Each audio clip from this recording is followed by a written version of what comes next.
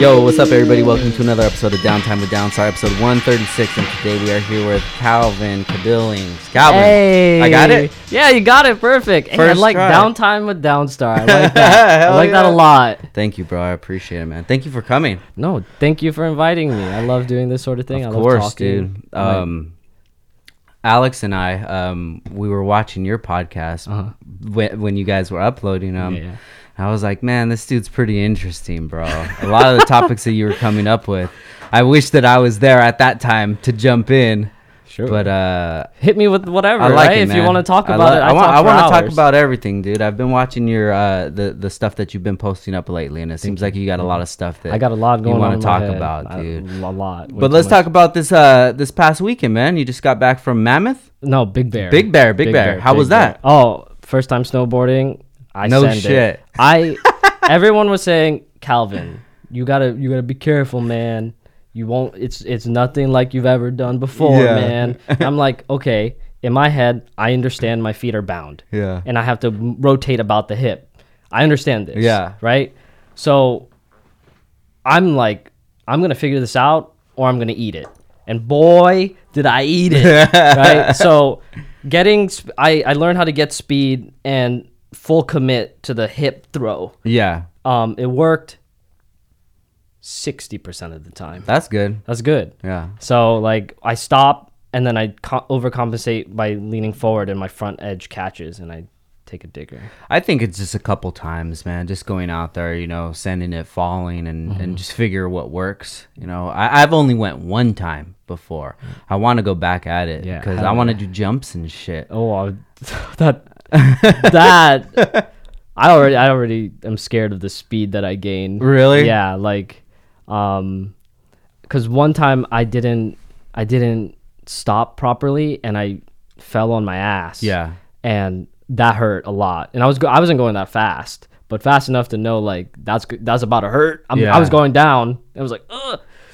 And I braced for impact. The snow's unforgiving, man. Yeah. You think it's nice and fluffy and bunnies and things like that? No, definitely unless not. it's fresh pow. Yeah. Fresh pow. But Oh, you got the lingo already. Yeah. Well, TJ loves saying it. TJ loves saying it, so that's where I picked it up. Dope, man. So you had a good weekend? Yeah, great weekend. Yeah, like the thing that was running through my head was like, I'm gonna fail and I'm gonna have to figure it out. Yeah. Yeah. And I had a tweet this morning that like I came up with, and it really sums up. I don't mean to get too philosophical. Get into it, bro. So like I don't like the failure culture, right? The failure culture of you're not allowed to fail. Failure is not an option. But in my head, like, no, you have to fail. So I tweeted out this morning at like 5 a.m. Failure is an option. Success is paved with the blood of your failures. Yeah. Right. So like, to put it in simple terms for some people, because they don't put this connection, but I did not too long ago. Let's say you're playing a video game, right? You're playing a first-person shooter. That's all the rage right now, right? Like you're playing Fortnite. Every time you lose, that's a failure. Yeah. But what do? You hit that start button again, and you try. And I try to connect it to that because when people... I've done it. I said that to my brother, and he was like, damn, you're right. Like, you literally fail every time you lose, but you keep trying. And I'm like, well, take that aspect, take that idea and put it to like your aspiration, like your goals, your studies, your business, whatever, right? Like failure is an option. Yeah, I think that the reason that people don't look at failures as opportunities is because they see all day is just wins and wins and wins. So when they don't win the first try, they think, damn, I'm doing something wrong, and it's not like that. All the times that I've had a failure or a loss, I've learned from it. And you have to, because there's not much things that you're just going to do once, snowboarding and just be 1080 it. No way. You have to learn, man. And those people who don't learn from their lessons, they just keep repeating it and repeating it. And if you use that the mindset to, you know, okay, what went wrong? What did I do wrong in this situation? What all happened? Take all that into consideration. So when that situation comes back again, then you attack it in a different way. Absolutely. And then if that goes wrong, you just put all the data in your head. Yeah. And then that's how I figure things, man. All of this is just collecting data, and then absolutely. you learn how to use it in certain circumstances and whatever you're put into. Even like podcasting, you know, this isn't about cars. This is about talking to another human being, getting like deep down who they are and figure how they think, how they maneuver. And then you use that data inside of you, you know, so maybe there's a strong point that you're at that I'm not strong at that. I can say, hey, well, how does Calvin do it? Okay, that's a good, you know, and just, I love that. Just move like that. It's just learning, man. But a lot of people, they don't learn from their mistakes that they make, and they keep making them over and over. They're just afraid. It is, man. You get afraid scary, of for sure. answering the real question. Is it me? Is what I did made this situation happen? A lot of people don't want to answer that. You know, they'd rather pass the blame to somebody else. But once you start like taking the blame and taking accountability, absolutely, dude, it gives you so much strength. You know, I'll take accountability for things that happen that necessarily aren't even my fault, because it gives me the power. Sure. If something happened and I don't have, I didn't do nothing, that takes all the power away. So something that somebody else can do can cause my life to change, you know, and that takes my power away. I'm in control of my life 100%. And if something bad does happen, there's a way for me to spin it in my head. Well, maybe if I would have done something a little different, not towards like a guilty way, but just to learn from that situation. You know? Yeah. No, I resonate with that. That's awesome. So we're getting deep already, bro. Yeah, man. I'm philosophical as hell, dude. I love it. So it's Sunday. Before we get any further, can you give us a quick breakdown of who you are and what you do? Okay, so I'm just a hot boy Pinoy on the internet. I make memes. I try to help people. My ambitions have changed in the last three weeks.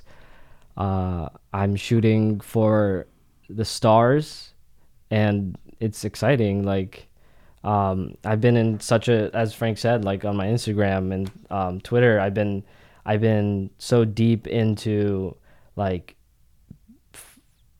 wanting to strive for myself, and like alongside that helping others. Like my biggest ambition right now is to make 100 milli by 20-30 years. I see it happening.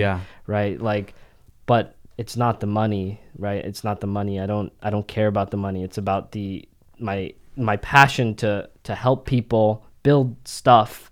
Like I love building my thing right now, and I want to pass that idea to someone else. Right? Like so the goal is venture capitalism, and Rick just recently taught me of private equity, and that's really cool. I like that idea, right? But I stream on Twitch at the moment. I'm starting a business, clothing business, and eventually, like, the goal is a fulfillment center.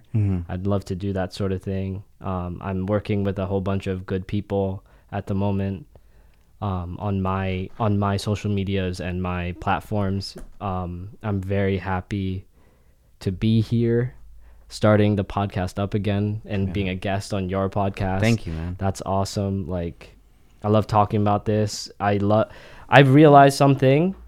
Like, I know a lot of people like you, like AccuAir Boys, like Rob Dom. I know a lot of people, and they have a story. And my goal for the next several years is to hear their story. I love it, man. Right. I love it, dude. That's one of the reasons why I have this podcast, because I feel like so many people in our industry, and even not in our industry, local guys who have a small business, like, they never get to get heard. You know, it's hard to gain a following. I mean, absolutely. Imagine if you're not in the car community. Imagine if you're just like I had some guys that are into barbecue. Right. One of my last guests, he's into barbecue. It's like, how big is that niche as far as like social media wise and growing like that, it's not going to be as big as it is in the automotive community. Sure. So I want to give these guys the platform that they could come in. That's awesome. And not to get them a following or anything like that, but just to have their story heard. Yeah. You know, I've had so many home runs, dude, with people that I've never even talked to. Someone hooked me up with them and said, hey, you should have this guy on. He's a good guy. Literally met them. Hey, what's up? Nice to meet you. Sit down and talk for 3-4 hours. That's awesome. Yeah, like Eric from IlkFab. Yeah. I met Eric a few times, and we just talked on, you know, texting and stuff like that. He'll need parts or whatever. Yeah. But we've never really had like a sit down. Sure. Not even for 10 minutes. You know, I would see him at SEMA, but it's just loud talking at the club and things like that. We talked for 4 hours, bro. Oh my god, 4 hours. Dude. Yeah, he has a story. He has a great story, man. It's just that people have gone through so much in life, and just because they don't have a business or a YouTube channel or a following, that doesn't mean that they don't have a story, you know. And I feel that everybody's story, they have value in it for the listener to tell what they've come through. Because I have guys on here that if they've been through the dumps, man, the lowest of the low, and then now they're doing it. Yeah. So if somebody's listening and they're living nice, and you know they have a nice room at their parents' house or whatever, nice car, like shit, I don't have any excuses. You know. Hell yeah. So I'm excited for you, man. I really feel that 2020 is going to be a good year for everybody. Everybody that I've spoken to, they're just so they have a real positive mind for what's going to come in 2020. Yeah. So you called it the year of prosperity. Kind of. What made you come up to the realization that things needed to change in 2020? Okay, I can answer that question, and I'll be honest. I spent the last 2-3 years with my long-term girlfriend, right? But 3 weeks ago, we did not end up working out. So I realized through that process, and I'm still going through it. Yeah, of course, definitely. Right. I'm recovering quite well, if I don't say so myself. Yeah. Right. But through that process, I found myself again. I learned what I did wrong, what's not good about myself, and I was like, damn, I need to figure it out. So one day I was sitting in front of my Supra, and I'm like, yo, I have a Supra. That's crazy. To me, that's crazy, right? And that's for skirting by with minimal effort for the past 2-3 years.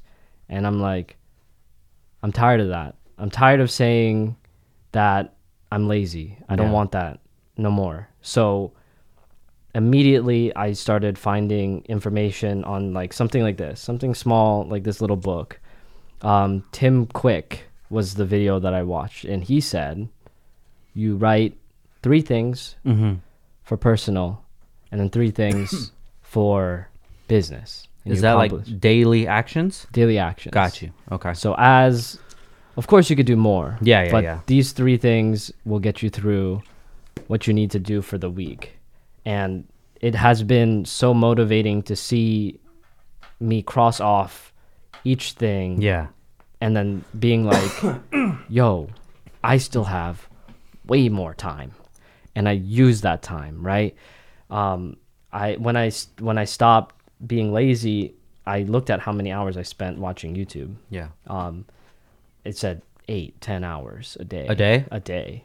And I would guess to say like probably 2 hours of that was probably something learning, something productive, but the other 8 hours is entertainment. And I was like, I can't do that anymore. I had to get up. And in the last 3 weeks, I've accomplished a lot, and I'm kind of running out of things to do, honestly. It's pretty crazy. Really? Yeah. So my schedule is from 6 a.m. to 12 p.m. is the streaming window. If TJ calls me at like 10, I leave. Go do that till like 4 p.m. And then after that, it's all this stuff, right? It's pretty crazy how much time. There's not a lot of time. It's finite. But there's a lot of time that you have. Yeah. And if you use it well, you kind of like sit there like, oh my gosh, I need to find more stuff to do. So I've been reading books, completing tasks like Right now, I filed for an LLC like a week ago. It's Hell yeah, man. It's taking a while because California and the holidays, but I'm so excited for all that, because once that hits the ground, I'm gonna like start zooming. Yeah. It's crazy. Good for you, man. Thank I'm you. glad to hear that, dude. Yeah. So were you known as the lazy person? Was that like the joke, or was it just in yourself that you knew that I knew you that weren't? I was. You knew it was? So to answer your question, I was seen as really smart, a philosopher, right? I was seen as someone that's going to go places. I was seen as like all the good things, right? Yeah. And I let that build me, right? I am who I am today because of those people and what they said to me. I don't care about what people think. I do whatever I want, right? Mm-hmm. But I realized that I'm not doing good things. So I switched it, right? I used to say I was a leader of leaders, but that's lazy. Yeah. That's actually so wrong and lazy, right? I'm a leader, period. Yeah. So when I say I'm a leader of leaders, is I just wait till someone does something good and I tell them what to do. No. That's a terrible mindset. That's just feeding my old mentality of just doing minimal, right? I know, and I was told that I'm a leader, period. So I'm going to utilize that now, and I have been. I don't have a big team, and I don't have capital to compensate for their time. So I asked them to invest their time in me. I have like 4 or 5 people helping me with social media and stuff, right? And I'm working on getting help for the merchandise business, right? It's fun leading. I love it. I love it so much, right? I've also learned that I'm weak, Yeah. right? But I'm also strong. Where I'm weak, I don't deal with that. Yeah. Like, I don't know how to edit. Then time investment of learning how to edit, I'll learn how to edit in like 3 months, but then to get good, it takes a couple years. Yeah. I can't do that. And I can't sit there and do it. I don't want it. So I'd rather find a way to have someone else help them help me, right? So one of my stream viewers, he's helping me with editing, and he has amazing ambition. He's only 16, and Nice. I want to help him like through his career. Like he's invested time in me. I'm gonna invest time in him, right? As I said earlier, my goal is 100 mil, but I only expect to pay myself $70,000 a year. Yeah. Right? Statistically, 70,000 is about where people can exist and not worry about food, not worry about transportation, not worry about the roof over their head.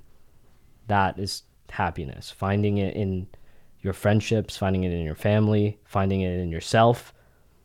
Right? Well, I have all those things. I realize that I have a Supra, I have a nice watch, I have great family, I have great friends. I don't need anything else, but I want 100 mil to help people. So that's the dream. That's the goal. Pay myself humbly, be humble, try to just help. Like I see these people like on Shark Tank, like get really happy, and that makes me happy. My role models at the moment are like Mr. Beast, Ellen, David Dobrik. They just throw money away for other people, and I love that idea. Like I told my mom my first purchase, if I can, is I'm buying her house, the rest of her house for her. Hell yeah, man. So do you know why you feel so passionate about helping people? No, I don't. I honestly don't. Has there been a time that you needed help and there wasn't anybody else to help you out? Oh, you know what? You're right. Now that you say that. Okay, so I have privilege. I am privileged. Okay. Period.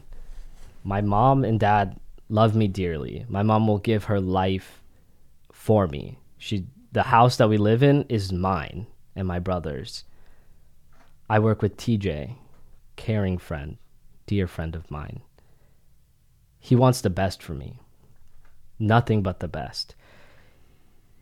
I literally come in, help with the car, that takes 2 hours, it takes 2 hours. He gives me time. I have time and I have a place to live and I have food to eat. So literally my money, I'm treating like Monopoly money. Yeah. Right? Because I have no worries and I'm privileged for that and I'm thankful for that. Absolutely. Right? But I know my situation, I'm going to take advantage of it. I'm not dumb and I'm not naive. Mm-hmm. Like I'm going to do whatever it takes for me to achieve my goal, because in doing so, the people that helped me will receive help back. I believe in a social equity, right? I don't think karma exists as a presence, but karma is the word, right? The people that I surround myself with tend to be similar, right? So if I help them, I don't expect anything back, but I will be there. I'll be there in some form, right? And if they want to come back, I'm waiting for that karma. I don't expect it. Yeah. And I just want them to give out more, not necessarily to me, but out more outward, right? So when I said earlier that I found myself again, I was content at the age of 20, which was 4 years ago. I was content. I can die happy.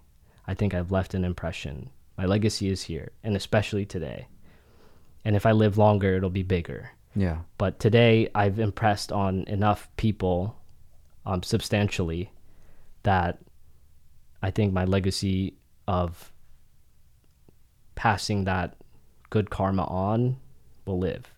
Whether it's me or it's the idea of passing it on. I don't care if it's from me.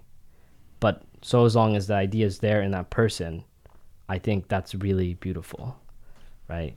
Because there's nothing nicer than feeling secure, feeling cared about, feeling wanted, right? So that's where I am, and I want to give that to people. Now, have you been on the opposite side of it, though? What do you mean? Of Not having that? No, I can't say I have. I've been very privileged. I know from stories, because my mom's upbringing was difficult. My ex-girlfriend's upbringing was difficult. And a lot of people, friends, their upbringing is difficult. And I understand that. And I see how nice my shit is. Yeah. And I'm like, I appreciate what I have. And I don't want people to experience. Because my mom's goal, again, is only to make sure that my brother and I have a beautiful life. Literally, only thing she cares about is that. Yeah. Right. So it's a adorable story. But when we started out, she's a doctor in the Philippines, like resident, like full blown practice. But when she came to America, doesn't count. RIP. Oh, really? Absolutely not. Oh, shit. You have to retake the board exam. Okay. Which is, I think it's the board exam, but like the big test. You have to retake it and take classes before it. She was like, that's not worth the time anymore. So when we came here, absolutely dirt poor, right? And she didn't want me to be sad. So 2 hours every other day when we go to the mall, she just let me play in the toy store. I never could take anything. I never understood why I couldn't take anything, but I knew I couldn't. And she just let me play. She'd just sit there. This was before phones. This was like Nokia, like throw it against the wall, doesn't break phone, right? Like Snake, right? She doesn't even play video games, right? So like I was given this privilege and I'm not going to squander it. So you were born in the Philippines? I was actually born in Philadelphia. Okay. So I was born in Philadelphia. For 3 months, they were staying there, and then she had to go back to the Philippines to finish her residency. Okay. So that took like 3 years. So I grew up there from infancy to 3 years old, and then we came back, and we moved to Florida. Florida, because that's where her family is. Okay. California is where my dad's side is. That's why we're here today. Gotcha. And yeah, so there was just, she works absolutely ridiculously hard, and it's no one deserves that woman, not even my dad. I tell him that. I haven't told him that, but don't clip that. But yeah, it's like nobody deserves her, and she just wants the best for her kids. She's an Asian mother, so and I was a delinquent. I got suspended twice. My grades were subpar. Like, I almost didn't graduate high school. That's how bad. But no matter what, she supports and doesn't care. Yeah. It hurts her, and she literally tells us, "You make me cry every time." Like, my brother got ear piercings, and she was like, for 6 months, she looked at Benedict and would tell him like, "Oh, I'm so sad." But she jokes, and it's a great time, and she's just given me so much privilege, and I honestly don't want to squander it. Like I said, like, and to answer your question, no, I don't know what it's like to be not loved. I did learn to be emotional after my breakup. I gained that. I gained that idea. I gained human from that. So you weren't like that before? Absolutely not. So to get into that, I was a pragmatist, right? I prided myself on being pragmatic, right? To be able to logically go through situations, understand both sides, and make a educated decision, right? But that made me a robot. I didn't feel. Like right? Sheldon. Yeah, like Sheldon. Similar. But so I didn't feel anything, right? I distanced myself. That's why one of the reasons why my relationship failed. But in failure, we learn. Mm-hmm. So I was always like devil's advocate. I was always like, oh, I got this. Logically, we could solve this problem. But then after the breakup, I realized like I want emotion. I cried a lot. Mm-hmm. I'm about to every time I talk about my mom, I'm about to cry, but I hold myself. Yeah. Because I can't speak straight. Yeah. That's the only reason. But I gained emotion, and it was a beautiful thing, and I thank her for it. Right. And like, I realized that pragmatism was a fear coping mechanism.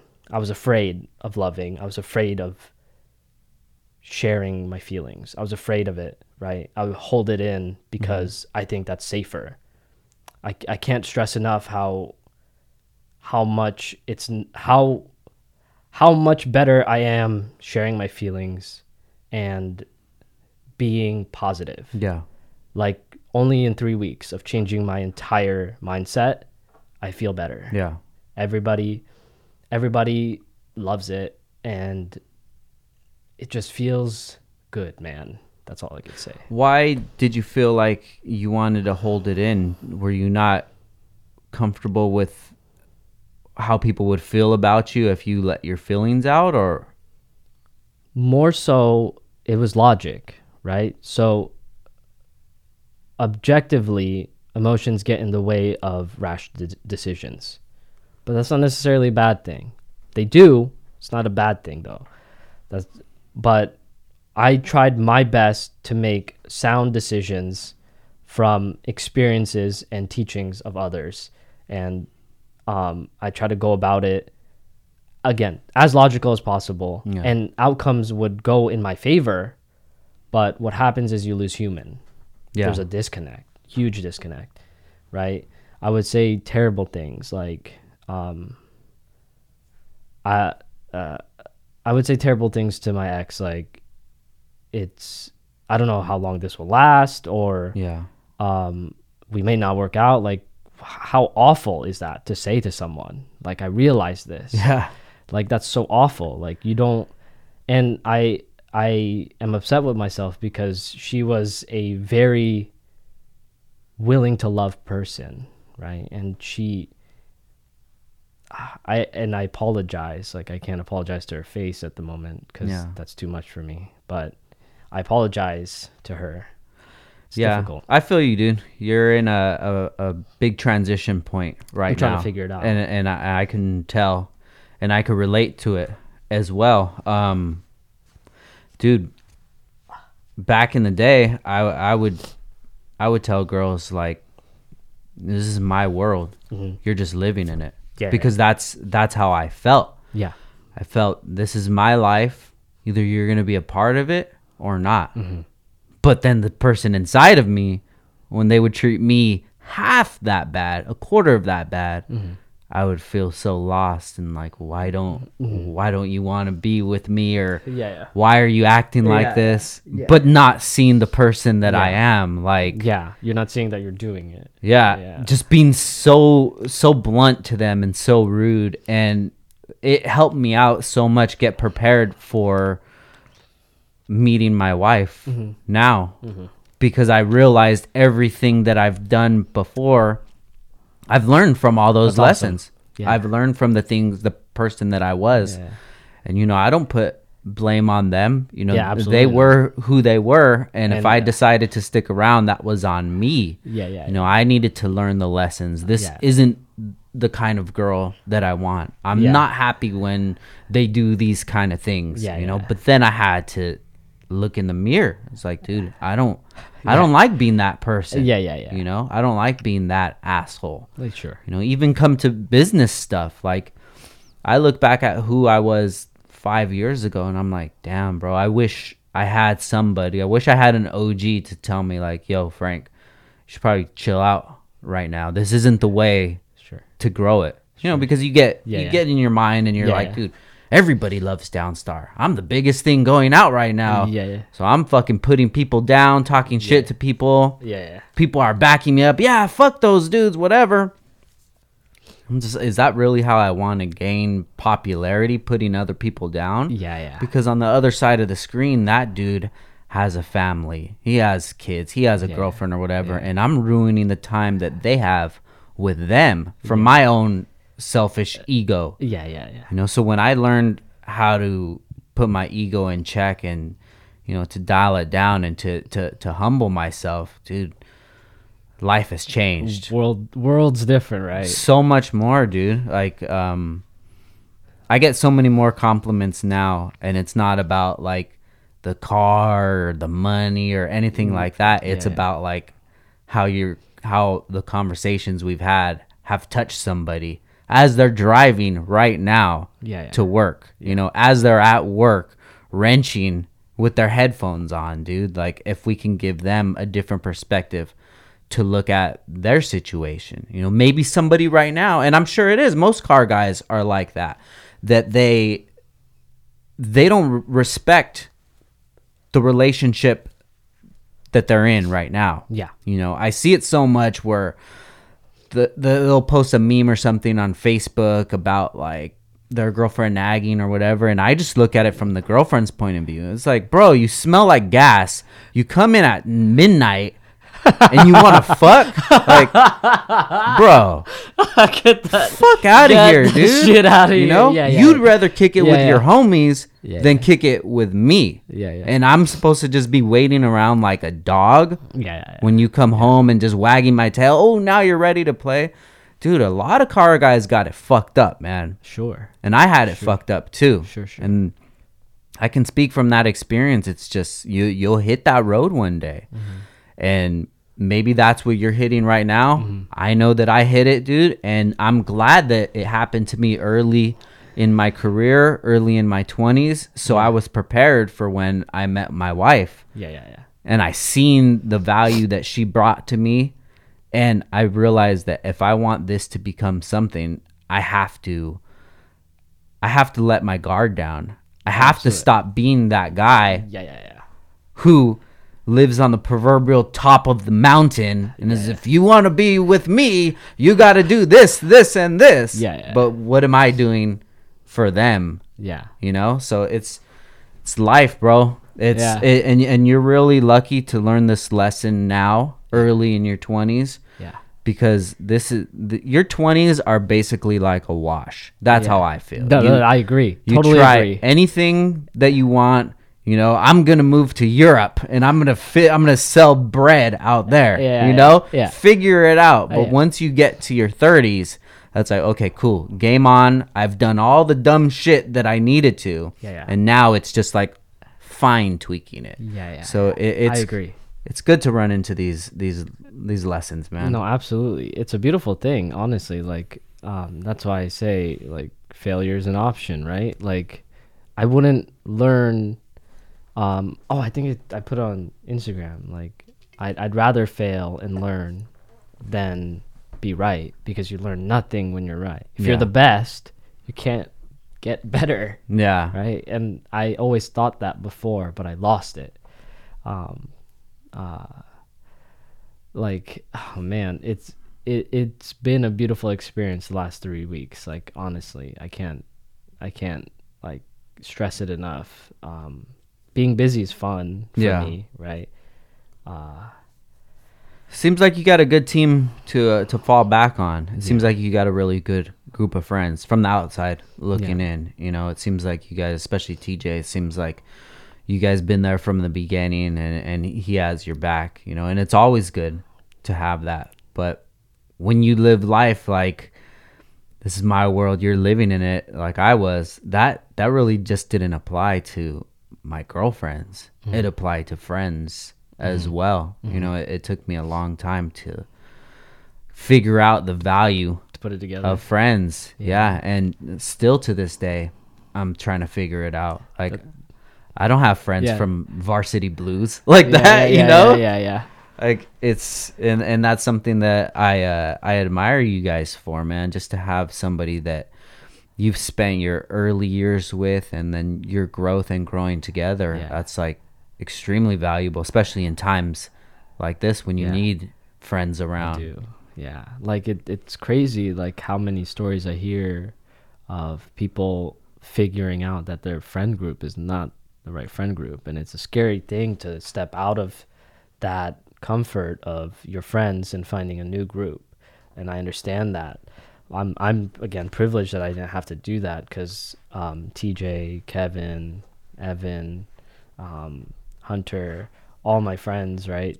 Like, they're making something of themselves, right? Whether it's working for themselves or working for someone else, right? It doesn't matter. Everyone that we've stayed with, which is probably like 80% of our high school group, have fed off of each other, had fed off of each other's energy to continue to be the best in what we want to be, right? Our best self, right? And I thank everyone, and that's why, again, I want to give back. Like, and I like what you said about you're still learning, right? It's always still a battle. It's always still learning, and that's the beauty of it. That's the fun of it. Yeah, I think. Definitely, man. I look back at the beginning of 2019, and good thing now we have technology where we could watch videos and see pictures and things like that. So I'm a very visual person, and I can actually time travel into those times where we were at, you know, smell, taste, hearing. I can go back to that moment, and I can remember where I was at that time. And early 2019, that was when my journey started, and I started to change and to develop into a more caring, more positive type of person because of things that I've went through, you know, the years before. And just looking back at that now, at that time, I thought that, you know, I was at the pinnacle. So naturally, beginning of 2020 and the end of 2020, I'm definitely going to be a better version of myself till then. Yeah. You know, but I'm not looking towards, you know, December 31st of 2020. I'm excited for the entire journey because that's where my experiences lie. You know, that's where my memories live at.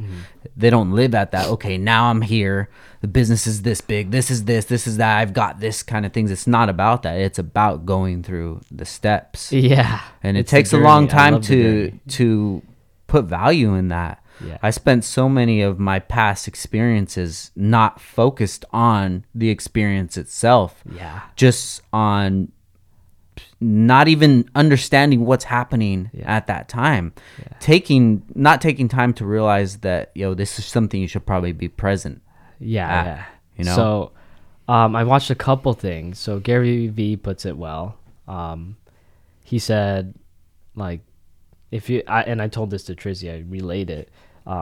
He's only 16. I'm like, dude, enjoy your life. If you want to go hang out with your girlfriend, if you want to hang out with family, you want to hang out with friends, you got a lot of time, dog. Just know, like, you're doing it because you want to, and the more things you do, you're just making each of them take a little more time, right? You want to grow your business, it'll just take a little more time. Yeah. No big deal. Yeah. Right? You enjoy your family, enjoy your friends, and you're doing it because you enjoy it, not because you're afraid of doing the other things, right? It just take a little more time. And, like, I want people to enjoy. I could have said no to this trip to work, but the memories we had this weekend were what's the word? Priceless. Yeah. Priceless, absolutely priceless, right? I have Polaroids that I don't have on me, but it was beautiful, and I wouldn't have had that if I decided, hey, I don't want to nurture friends, right? Yeah. But you also, and I understood I want to hang out with friends, and I understood that this stuff here will take 2 days longer. Yeah. And I was like, that's totally fine. I could spare 2 days. Yeah. Right. And another thing was, I can't remember the video and I can't remember what was said exactly, but a lot of people forget. Oh, it was Casey Neistat. It was Casey Neistat. One of his newest videos. He talks about his time and how his ambitions versus memories, like, ratio out as time goes on, right? So the human brain and time scale works logarithmically, right? If you're 5 years old, 1 year is a lot of time. Yeah. That's a fifth of your life, right? But by the time you get to 60, it's a 60th of your life. Yeah. And the years start to mesh. That's why people are like, damn, where did the time go? Yeah. Right? And it just accelerates because your scale of time each year is, like, less valuable. Yeah, there's a term for that. I'm not sure the actual term. I think it's like time vacuum something. Yeah, because I've heard that before, and that made so much sense to me. And it's just me. I'm gonna be 35 this year. Like, each year is like a 35th of my life. Exactly. But the way that I like to think about it is from 0 to 10. That kind of doesn't even really count, because how many memories do you really remember in that span of time? Sure. So I feel like the older you get, the more you're able to hold on to memories. Even in my 20s, like I was saying, I wasn't present in those times. I wasn't actively saying, like, this is going to be something that I'm going to remember. I was just living it. Sure. So I feel from 30 to 40 in those 10 years, I'm going to be able to experience so many more things than I had from birth to 30. Sure. Because now I have the capability, now I have the tools to actually remember it, to be in the moment, and not just to be, like, growing. Okay. Because from if you're 60 years old, 30 to 60 is going to be way more valuable than birth to 30, because I think that you just have a lot more tools. Okay. I'm going to argue against that real quick. So I think every year is valuable, okay? So though you don't remember, it doesn't matter. Your subconscious remembers it, right? So it's funny because the tendency is that memories from your younger years are usually bad memories. Something bad happened, you'll remember it. Mm-hmm. Reason being is the hypothesis is the brain remembers bad things more easily due to our survival mechanisms, right? Oh, you touched that thing, don't touch that again because it was hot. Yeah. Right, that sort of thing. So, but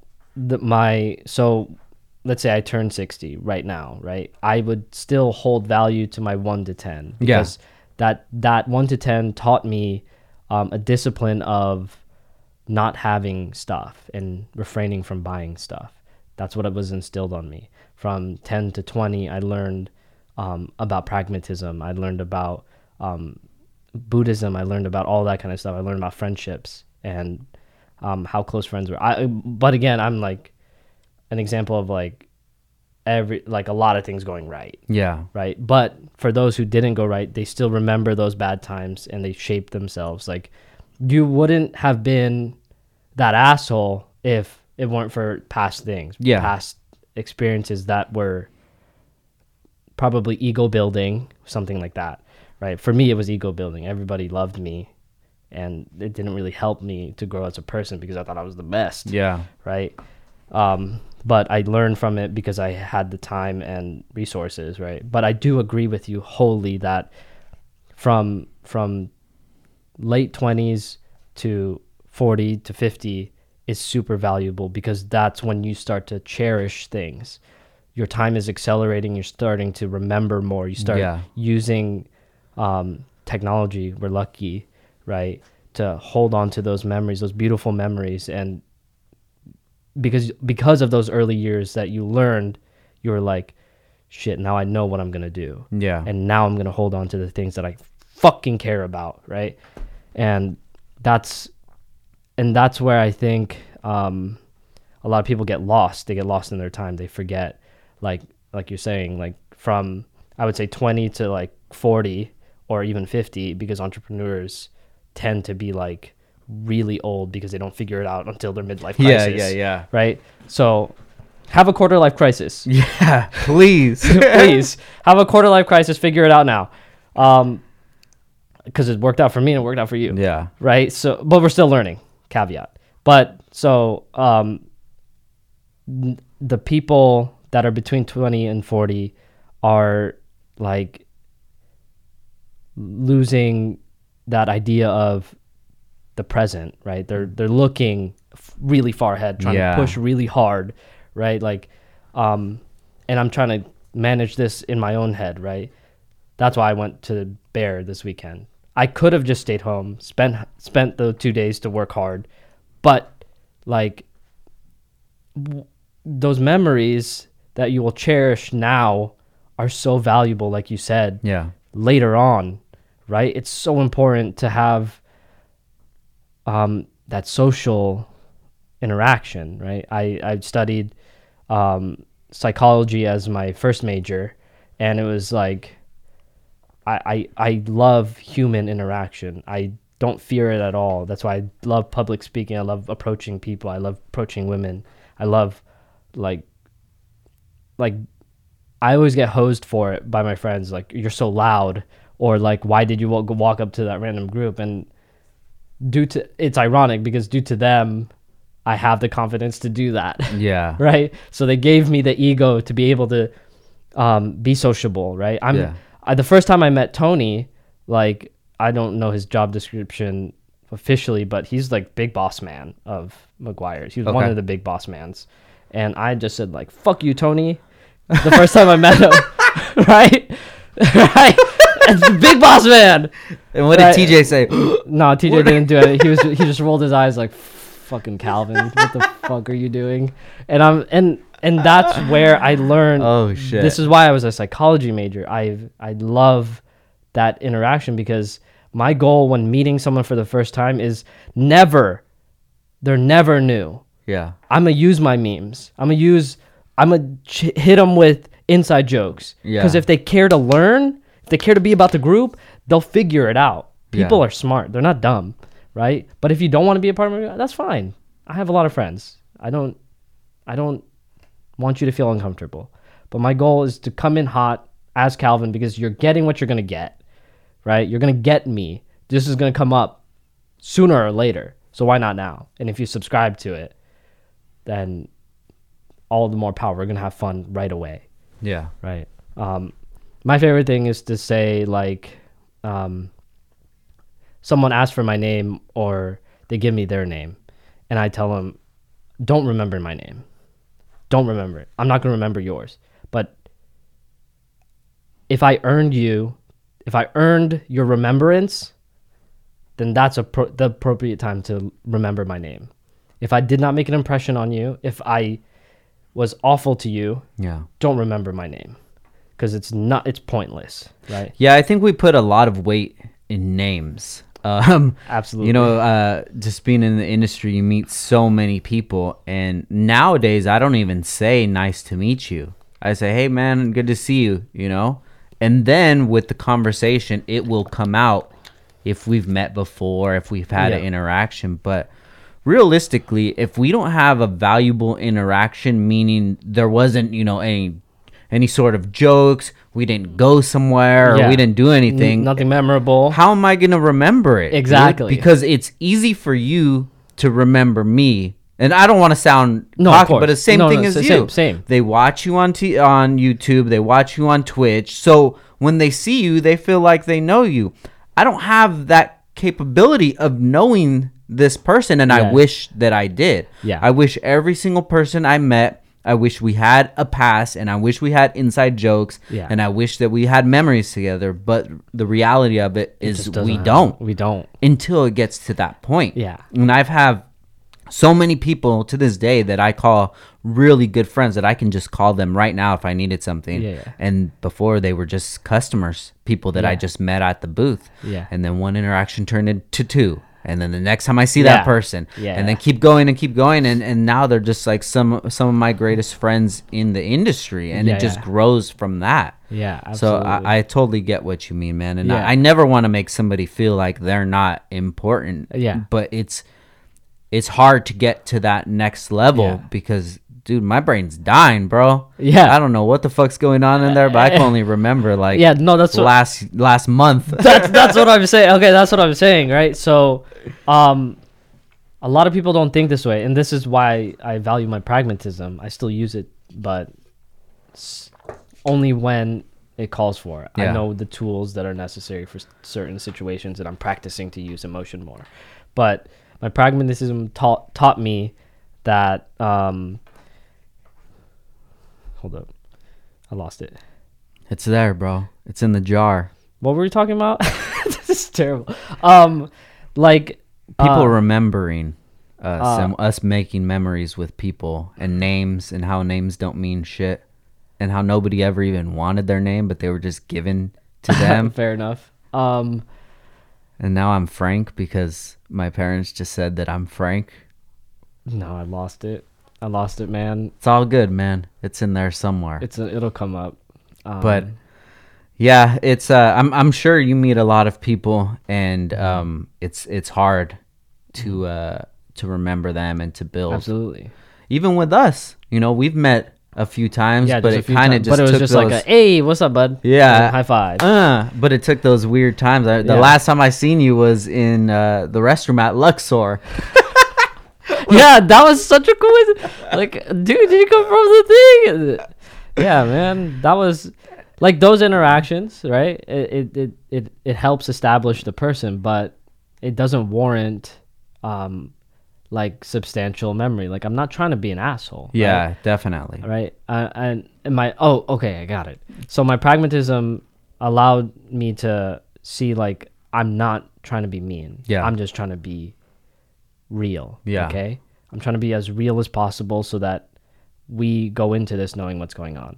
So like those interactions don't warrant a substantial memory objectively. Yeah. Right. But that doesn't stop the fact that we'll be here together to create a memory again. Right. That is what I shoot for. That's what I shoot for. Like in the first meeting, like I want to impress on someone because they need to know what they're getting themselves into, right? And TJ knows, and he rolls his eyes every time I walk into a room because it's I'm hectic. Yeah, I'm hectic. So like an example is it was my friend Victoria's birthday a week ago, and the people that I know sat on the right side of the table. Victoria, Kevin, my brother, right? I sat on the left side. Mm-hmm. I dive into the deep end. Mm-hmm. That's what I learned from my social interactions, right? I used to approach old people. I used to approach young people. I learned a lot. So I sit on that table and I'm loud. Like, my presence is there. Mm-hmm. And I love that about myself. And like, I want to impress because I want to earn the inside joke, right? I want to give out my inside jokes and I want to earn theirs, right? I don't like people, again, feeling like they're not a part of the group, because you are, right? If you're introduced to me, you're of substance, and I'm gonna not allow. That's a terrible way of putting it. I'm gonna share my life experience, because I've been there. I've been the new kid, and I didn't want to feel that way again. So as a tangent, I love telling the story. So as a tangent, first day of middle school, because we moved a lot, right? Because we moved from Florida. Oh, we moved from Philadelphia to the Philippines to Florida, Florida to San Diego, National City. Well, when did you end up in California? When I was like 5 years old, 5 or 6. So, we moved a lot. So we went to National City, then we went to Temecula, and then we went to San Diego, right? So I was a new kid a lot, and my brother was young. So by the time he was 5, or by the time he was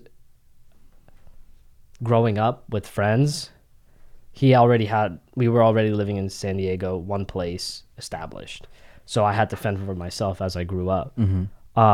And I hated feeling like the new kid. And kudos to younger me. He was just like, send it, bro. Fucking send it. So middle school, first day, 6th grade, no one. I walk into the classroom. The first thing I say, I point. I'm going to make all of you my friends. All of you. And funny enough, I was put next to this kid. His name's, I don't know if it's Connor or Cameron. I don't remember. They're twins. Yeah. But let's say it's Cameron. So Cameron Tour. It was probably Connor Tour, because he was always the stoic one. Yeah. So Miss Valentine put me next to Connor. And I didn't know this at the time, but I became friends with Connor, and I learned of his stoicism. And he was probably the worst person I could sit next to. Yeah. Connor is like the guard dog of all the friends. Like he's like the gatekeeper, and I was put next to him. Yeah. And he told me years later that he when that happened, he looked at me and was like, "Who the fuck is this kid coming into our school saying shit like that?" Okay, everybody, we're going to take a quick break for our sponsors, and we'll be back in 1 minute. Yo, what's up, fool? Make sure you check out Downstar for all of your dress-up needs. Get it poppin' over here. We have all the kits for the K-Series, the B-Series, the transmission, the mounts, the engine, the Toro, baby. We have the hardware for the seats, for the stereo. We got it for the speakers. We got it for the lug nuts. We got it for the air valves. We got it for everything, dog. So you make sure you hit us up at DownStarInc.com, or you call us up, fool. You can even text us, lame, 818-937-3472. Just shoot us a text and tell us what's up, dog. I need some fucking balls in this bitch. Hit us up, DownStarInc.com. Hey, and if you got an Instagram, slide in our fucking DM at Downstar. Wait, hit up the homie, Frank_Downstar. He's the one that takes care of all the DMs. Hit that level up and shoot him a message, and he'll get you all taken care of real nicely. So, wants to be friends. Who the fuck wants to be friends? Yeah, but like it was like middle school is like the little turfs and cliques and stuff. So I was put next to him, and I befriended him. Yeah. And it was a beautiful moment, because that was my swan song. That was my childhood. Like, I'm just gonna send it, and I try to live up to that, Calvin, right? I try to live up to that kid.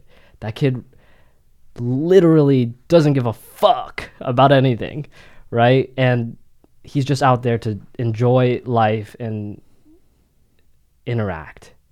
I try to be him. Yeah. Right. But the story goes, like, after that, I became friends with everyone. Like, I did it. Yeah. Job done. So, now, do you think that's the only way to achieve that? Do you think that you would maybe put off some people who aren't that receptible to like such a in your face Oh, sure. Okay. relationship? So, it's worked out for me pretty good so far because I'll explain in a second, but to answer your question, it's like I think it is a lot to deal with. I agree, right? Dealing with someone like me is a lot, right? But I don't think it's the only way to go about it. There's nothing wrong with being an introvert, right? There's nothing wrong with that because you still create beautiful, long-lasting relationships between humans. And it's just another way to go about it. I think the thing in common between myself and someone that doesn't do what I do is that longing or looking for that meaningful relationship, because at the end of the day, that's what we're looking for, right? It doesn't matter how you go about it. If you want to slowly introduce yourself and work towards something like that, that's totally fine. Yeah. And I think that's beautiful. I think that works. That'll work just as well as like going in hot like a meteor, right? Because at the end of the day, if someone wants to subscribe to your idea, they will. If they don't, you move on to the next person. It's simple, right? So recently I've been trying to work on my game. I don't fear rejection from friends and people I know, but strangers I fear a little bit, especially women. I fear that because I didn't learn that. I haven't gone through that. Yeah. Right. But I told Sabrina my goal is to get rejected a lot. Yeah. And by this time, June, that I will be desensitized, and the only thing that I want from conversations that I approach are the enjoyment of the conversation. Yeah. I don't care about the result, right? Like the fear of being rejected is a wall of not getting to the fun, right? Like I don't want to approach a woman or a man, or just the fear of them being an asshole is enough to like stop people from having fun, right? Because I find a lot of fun in interaction. Like on the ski lift, I just tapped this. He was wearing a dinosaur onesie. And I was like, this guy's interesting. So I tap him on the shoulder and I'm like, hey, that's a nice backpack. I should have brought mine, because he had a Camelback. Yeah. Right. And that's how I started the conversation. He was like, yeah, dude. And it evolved into him telling a story of like how he's a beast. He does like tree runs. He goes to Mammoth all the time. Right. He taught me a couple pointers, and he was basically like, okay, dude. And I wasn't doing this beforehand. I wasn't trying to. He's like, you just got to send it, dude. You got to get some speed and throw your hips out. Yeah. I was like, okay. And then he went off to the right and I went off to the left, and I went down the mountain. I was like, here we go. And I scream. I'm like, ah, and I throw my body across, and I stop. And I'm like, oh my God, he was right. Yeah. Right. And I wouldn't have learned that because TJ and everyone else was having fun, and they don't, I didn't want to bother them. Right. Yeah. I was going to figure it out. Right. My brother was with me, but he was a novice as well. First time for him as well. Mm-hmm. But I wouldn't have learned that if I didn't just tap this dude with a dinosaur costume on, like no helmet, and like he had like his speaker playing really loud and shit, sipping on his water. And I'm like, wow, that was fun. That interaction was fun. Do you find yourself separating from groups and doing your own thing, or trying to discover your own thing a lot? Yeah. So, it depends. I try not to be comfortable, right? So there are aspects in my life where I'm desensitized to being uncomfortable, like jumping into a conversation with someone that I don't see as a, for lack of a better term, like a sexual like context, right? Mm-hmm. If I don't see them as a threat, I'm not afraid to jump in, right? That being a guy or a girl, mm-hmm. depending on who. Like in a classroom setting, no one's a threat. I literally just, when the teacher says group up, I find the prettiest girls and I try to group up with them, and it worked every time. Yeah. But I didn't see them as a threat because I wasn't didn't want it that way, right? But I'm desensitized to that. And to answer your question, do I find myself breaking off? It depends, right? Why would I break off from friends if the point of us is to hang out, right? But if my friends were like doing something already and they wanted to like see me go into something, right? Then I'll just, here we go. I'll count to 3. That's my rule. I count to 3. If I don't move on 1, I don't deserve that. I don't deserve it at all. Like whatever interaction, I don't deserve it. I failed. So I'll try again next time, right? So like the only time I break off is when I get the social cues of it's all right? If the point is us hanging out, then no. But if the situation calls for it, then sure. Like the dinner thing, right? I know my friends, they're gonna eat and they're gonna talk about whatever, but there were new people on the other side of the table. Yeah. So I ditch my friends. I can always go over there, show some value by interacting with my friends and them coming to me and me portraying my value again, right? My social value. It depends. Like, but again, if I feel like I would have fun jumping into an interaction and it'll entertain my friends, that's more the reason to do it, right? Yeah. When's the last time that you had fun, or what do you do that's actual fun? What do you mean by that? Like things like activities and stuff? Just when you're in the moment and you realize, wow, I'm having fun. Oh, when I'm laughing. Right, so like right now I'm having so much fun. I love conversation. I love telling people my story, and I love hearing other people's story. And it's always fun interacting. So it doesn't matter who it is, friends or strangers. I find myself, if I'm laughing, I laugh a lot. Yeah. And I'm not easy to make laugh, but I laugh a lot. So if you make me laugh, I'm already your friend. It's done. It's sealed. Yeah. You make me laugh, it's great, right? And you continue to do that.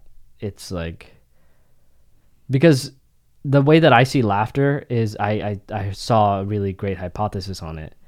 I think it was Veritasium, but he was like, why do babies laugh? Why do we laugh? Because they don't have to work. They don't have responsibilities. Fair enough. So you get to wipe their ass and feed them, and they get to nap all day. Must be nice. I'll be laughing all day, bro. Give me an iPad too. Shit. Candy Crush on that shit all day. It's lipping a baby. Yeah. So. No, I feel you. the baby hypothesis is that they laugh every time they learn something new. That's why jokes are always the funniest the first time you hear it.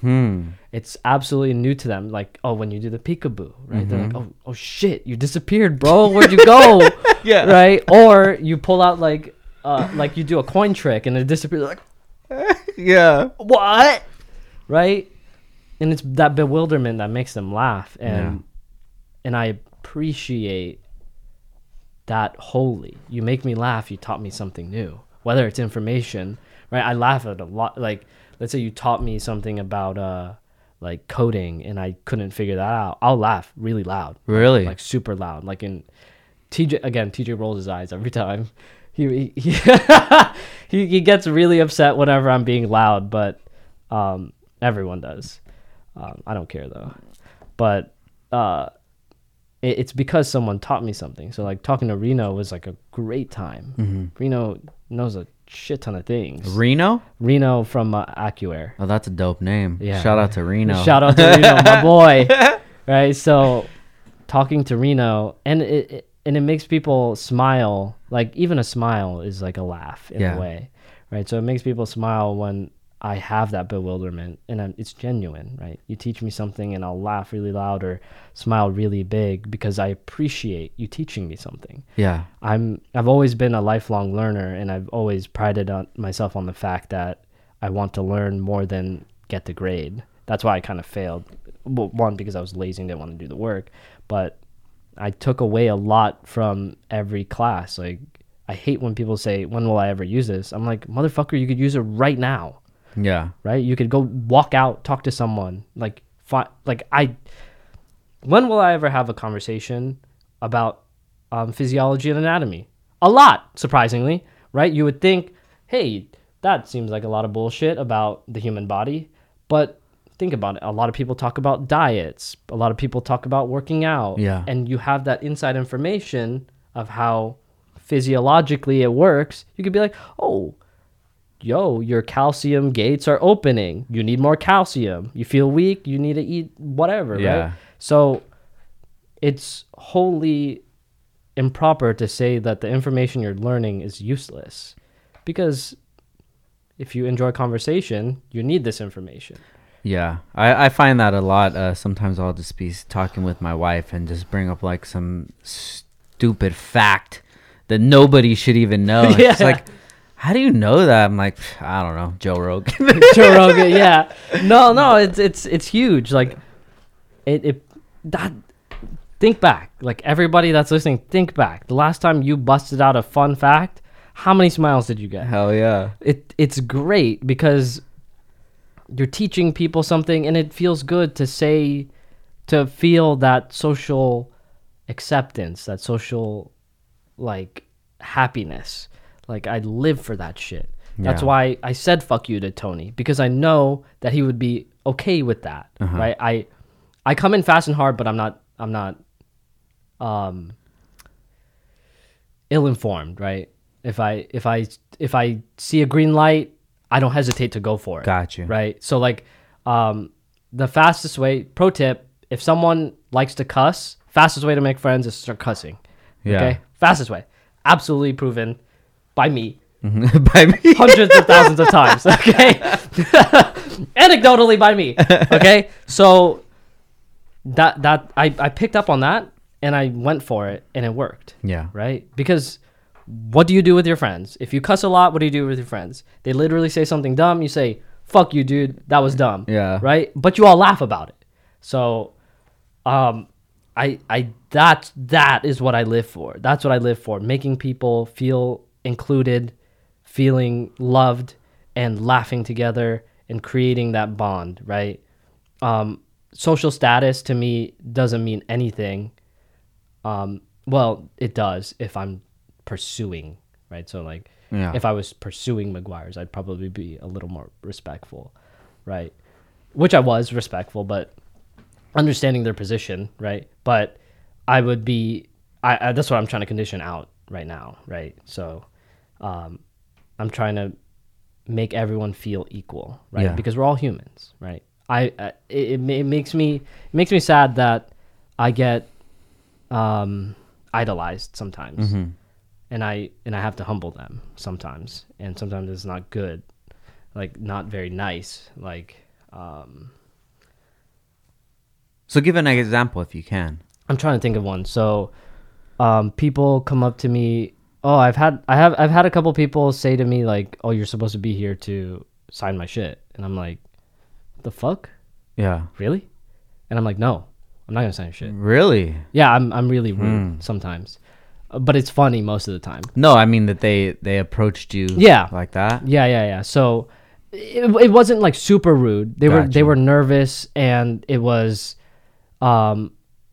it sounded like they couldn't figure out what to say, so they said something like that. They got defensive, and I was like, "No, man, I'm not. No, I'm human, dog. Yeah. Look at me. I need to go take a shit right now. Okay, so or like someone. Oh yeah, that's my favorite. That's my favorite. Like I'm gonna go use the bathroom. Yeah. And they're like, "Can we take a picture?" I'm like, "Dog, I gotta pee. I'm human. I gotta pee. I gotta take a shit. Yeah. Give me a second. Don't follow me in there because I'll say no, right?" But I love telling people that I'm human or showing them that I am, because there's a huge disconnect. The celebrity culture, there's a huge disconnect, right? So they don't see celebrities as humans anymore. They see them as like this thing to look at, Yeah. right? Like not necessarily an object, but like an object of praise or something like that, right? It's like they forget that they do the same things as you do. Right? Yeah. Like, and it doesn't suck, right? I appreciate my fans and I try to be nice, but it's always interesting to see their face when I remind them that I'm human. They're like, oh, you have to poop. Do you feel like that's maybe one of the reasons why you want to do streaming and Twitch and things like that, to give a more human element to you? Yeah, that's a great point. I didn't think of it that way. I haven't realized that that's similar, but I do say things along those lines, right? So, I love the live interaction, right? So if someone talks shit, you can't just ignore it, or you should ignore it. It depends what they say. But if someone talks shit, you have to be there. You have to be there and deal with it. Or if someone says something really nice, you can be there for that as well. Like, I love when people come in and say that I've influenced them, or inspired them, and I'm like, damn, that was worth it. That was so worth, like, thank you. Yeah. Like, I love the thank you economy from Gary Vee, like giving out, like, because I wouldn't be here. I wouldn't be doing what I'm doing if it weren't for them. But at the same time, I'm still human. Like, don't get that wrong. Like, I'm here live, and you're gonna have to deal with Calvin. There's like a lot of people, a lot of brand new people that don't understand Twitch too much. Yeah. Look at me and say, why isn't he reading chat? He should be reading chat. And I look at Oh, really? Yeah. And the people that tend to be in chat tell me, or tell them, hey man, he's playing the game, you can't deal with it. Got but you. if I catch it, I'm like, what are you doing here? Yeah. Can't you see I'm trying to get a nuke in Modern Warfare? You think I can read chat while I'm trying to pay attention to that? And they realize quickly, I think they realize quickly, because I don't see them say anything again, right? I don't mean to discourage my chatters to not chat, but there is that people forget that we're people. No, I get what you mean, dude. And that's why it's so good to have all these different type of communities. You know, my podcast community is completely different from my other social communities, and I love it, man. Nice. I'll have guests that come on here and they're like, afterwards, like, damn, I don't know if I should have said that. I'm like, bro, listen, the guys listening right here, they're not going to listen to 2-3 hours of podcasts to post up some shit and say, like, remember you said this? No, that's not my community. That's a community maybe other podcasters have, you know, but not us, man. We can say things, we can throw around ideas, and the people listening, they're the same way, you know. So I really enjoy that. You're like cultivating your own community that you want to have. Yeah. And I hope it never gets to that point where I have to censor myself more than I would personally censor myself. Sure. You know, the things that I say, I'm not just rambling shit off and just like cussing and dropping the N-bomb and saying whatever I'll say. I know that my words have a weight to them. Sure. But I'm not saying disrespectful things that I feel are disrespectful just to say them. This is my ideas, and this episode, I'm gonna probably change the way I think about things in 100 episodes from now. But people realize that they're along for the journey. So maybe that's what the Twitch is. This is your more your community, and just like how you want it to be, rather than just, hey, everybody's invited. This is my Instagram. I'm going to be at this show. Anybody come. Like, I don't want everybody to come. I want them to appreciate what we're putting out there. And to appreciate it, it takes a long time. You got to be invested in it. Yeah, absolutely. You know? There's a beautiful video. Explaining this particular Japanese, I think he's an animator, right? He is notorious for blocking people that annoy him, right? You ask him, how many people do you have blocked? Hey, if you ask a repeat question, if you didn't go through his Twitter, and you ask a repeat question, blocked. Yeah. Right? If you ask him how his day is, blocked. Yeah. Right? He's notorious, and people have been trolling for years to get on the block list. Yeah. It's like prestigious.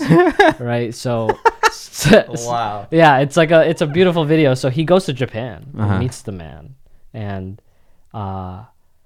he learns that he's actually like super nice guy. He walked up to him and said, how many people are on your block list? And he pulls it up, and here you go. Yeah. And showed him, and he was like, shit. And the realization of the video is that he's just a nice guy. He knows that it's his corner of the internet. Yeah. Right? You come into my corner. Mm-hmm. You have to deal with my like you're here on my turf, right? If you want, right? Like, I'm not going to censor myself, right? More than you would already. Yeah. But this is my corner. I can do whatever I want in my corner. You walked into here. If you want to be a part of this community, you got to be willing to be a part of this community, right? I don't necessarily think that way, but I think it's hilarious, and I think it is a viable way of doing things. But I really adore that fact that he understands he doesn't want like everybody.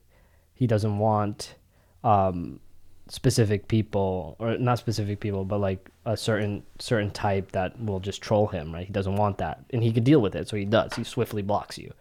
So I do adore that idea. I utilize some of that, right, to make people understand that I'm human, but I do want to, instead of doing the whole blocking, and I'd rather, like you said, cultivate, right? Yeah. Try to educate and hopefully have a thought, right? I don't expect to change anyone, but I want them to have a thought, right? Rethink, like all the experiences that we've done so far that teach us, fuck, you got to think about that.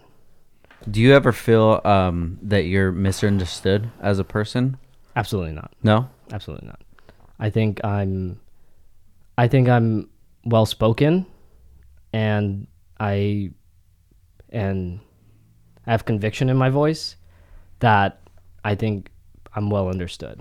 I don't feel like the only thing that I feel like is people not doing the same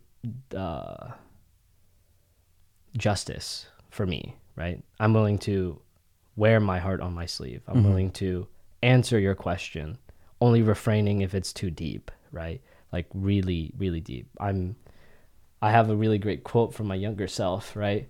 I was hugging my friend, and the yard duty came and tried to peel us apart, and she asked, she was like, you can't be hugging like that. You can't be touching each other like that.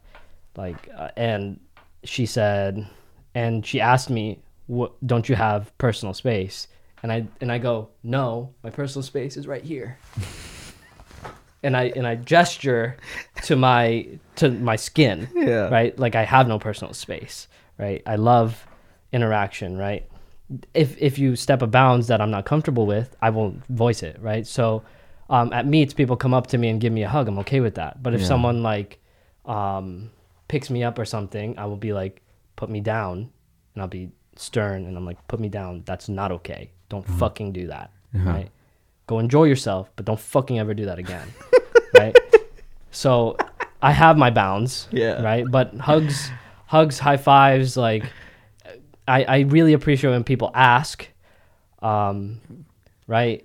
And that's respectful. Yeah. That's a respectful thing to do. But if you come up to me and just randomly hug, I'll say, hey, could you ask next time? Yeah. I'm not afraid to do something like that. I'm not afraid to say what I think is like important to do in like general social interaction, right? You have to get those cues. You have to get the cues for touch. Yeah. You have to get the cues for certain words, right? I wouldn't say fuck you to Tony if I didn't get that cue, right? If he was like an older gentleman, not to say that he's not old, he's super old. Just kidding, Tony. But like if he was an older gentleman and he like, or Japanese, right? I understand there's a culture there, and I understand that you can't do that shit, right? So I've interacted with enough people to know that there's social cues, right? And I misread a lot. Don't get me wrong. I misread a lot. So I go in and do my thing, and if I misread and I act and it doesn't work out well, I tone back, right? It's a constant like on off, right? Like I go full send either way because it gets me fast results and it works for me. I don't recommend it at all. Fucking yeet, let's go. No, I don't recommend that. Yeah. But I find the thrill and enjoy that. So that's what I do. Yeah. But I understand culture. I understand upbringings. I've interacted with enough people to know, okay, this is the cue.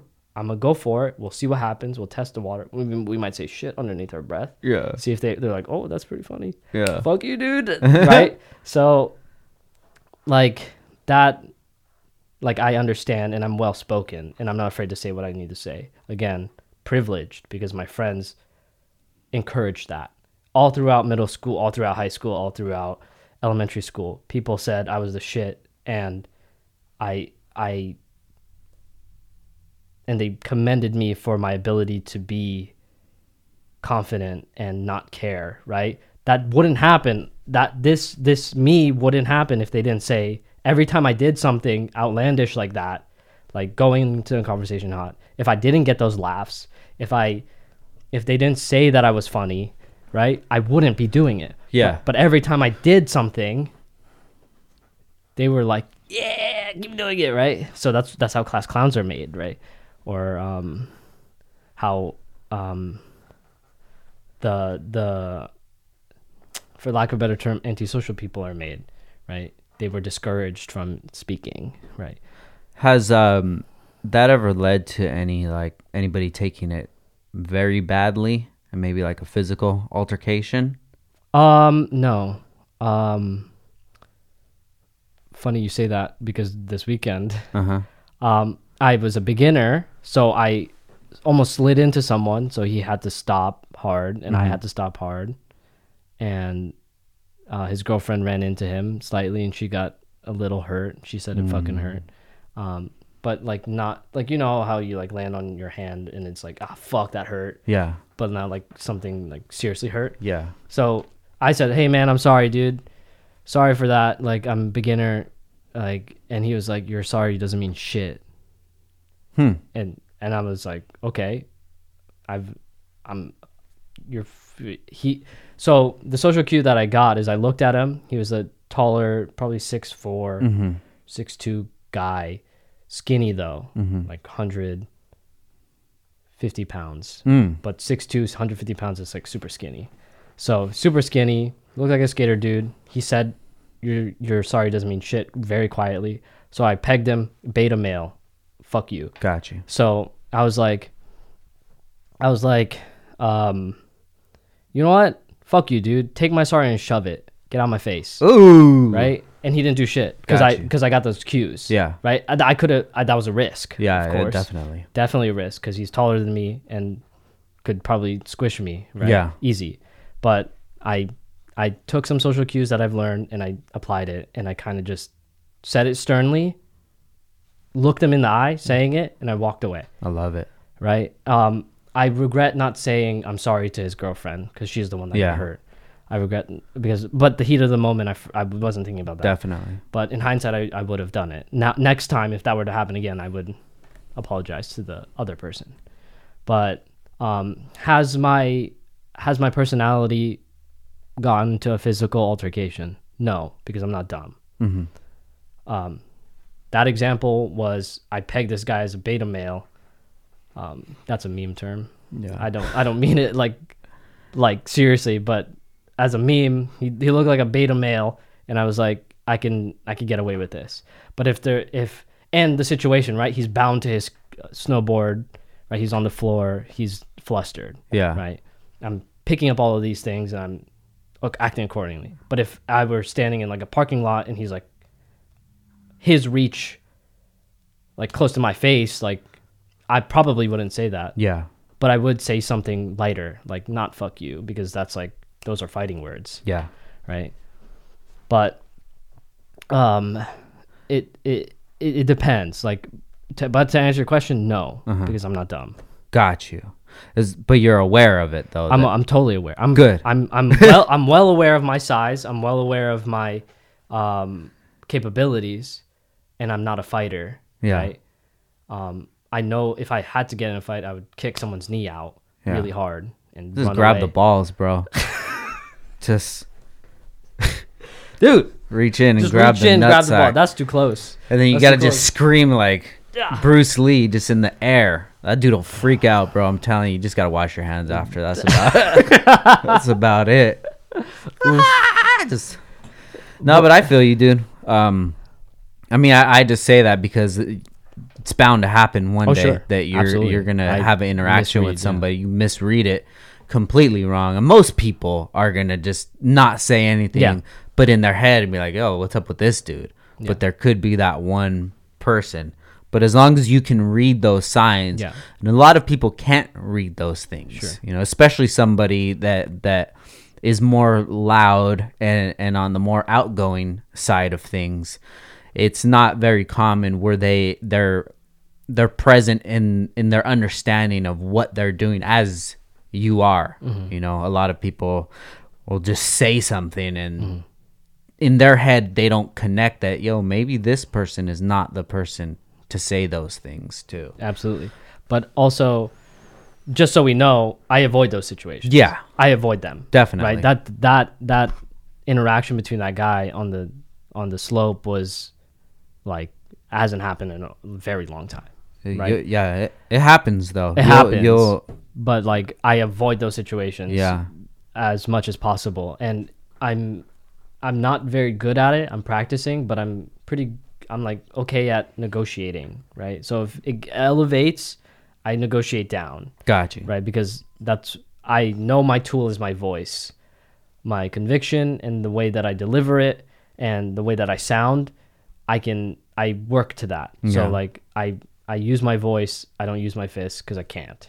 Got you. Right. I can relate to that, and I totally understand that I have that other part of me that I really need to control. But when instances are happening so quick like that, sometimes I just gotta grab myself in the brain and be like, "Yo, chill, back up, chill the fuck out for a sec," you know. But just hope it never gets to that point. Yeah, absolutely. I hope not to. That's why I avoid it. Yeah, that's why I avoid it. But that situation had like it just worked. I mean that dude, I understand it. He was upset because it's his girl, but I mean, accidents are accidents, dude. And if you didn't approach it that way, if you didn't say anything, dude, that takes me from 0 to 10. Quickly. Anybody that I feel is disrespecting me, that's the person that chill inside. This dude didn't know, but for you to be respectful about it and for him to not take your apology or it's all right, dude. That changes things so quickly.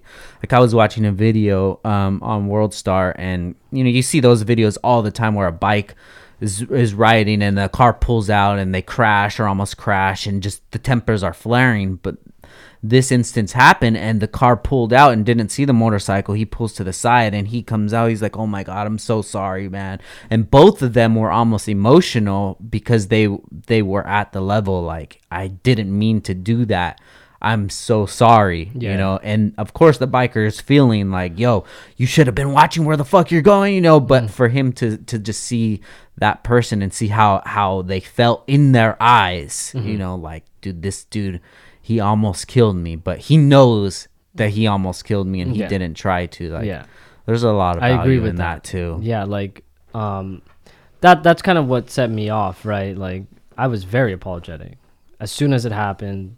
Very apologetic, like saying it to both of them, like in general, and for him to just look me in the eye and say, "Doesn't mean shit, dude." I was like, you know what? Whatever, fuck you then. Yeah, fuck you, dude. Snow bitch. Yeah, that's what I'm saying. That's what I'm saying. Right? Like you should have been fucking looking where you're going, because I'm just like trying to. I'm coming at this wall. And I'm like, I need to stop before this wall. That's all I can. I can't see anything. I have no peripheral vision. Tell your bitch to snowboard better. Get out of the way. No, but that's how things escalate a lot quicker. So let's go back to 2015, man. Sure. What did life look like for you back in 2015, and what does it look like now? I don't know. I'm not very good at looking back, particularly because I think nothing really exciting happened. I was just, again, lazy or some shit. But I do remember I don't know if it was 2015, but I do remember looking at your hardware. I was trying to find hardware for my Really? for my kit. Yeah, for my Rally Backer kit. Funny story how I got Rally Backer to help me out. Yeah. I was just like, I really like this kit, so I DM'd someone that had it, and it was a distributor. Oh, cool. And I was like, hey man, I'd like that shit. I like your kit. Yeah. Where'd you get it? And he was like, oh, I'm a distributor. And he was like, do you want to work together? And I'm like, sure, hell yeah, send it. And then we worked out how to do it, and now I got my Rally Backer kit on my BRZ. And then I was looking for hardware, and I was just looking at beauty hard. I didn't know it was called beauty hardware. Yeah. Okay, I was like, hardware for body kits. And then I ended up on beauty hardware, and I clicked on yours, and I'm like, shit, that's sick. Yeah.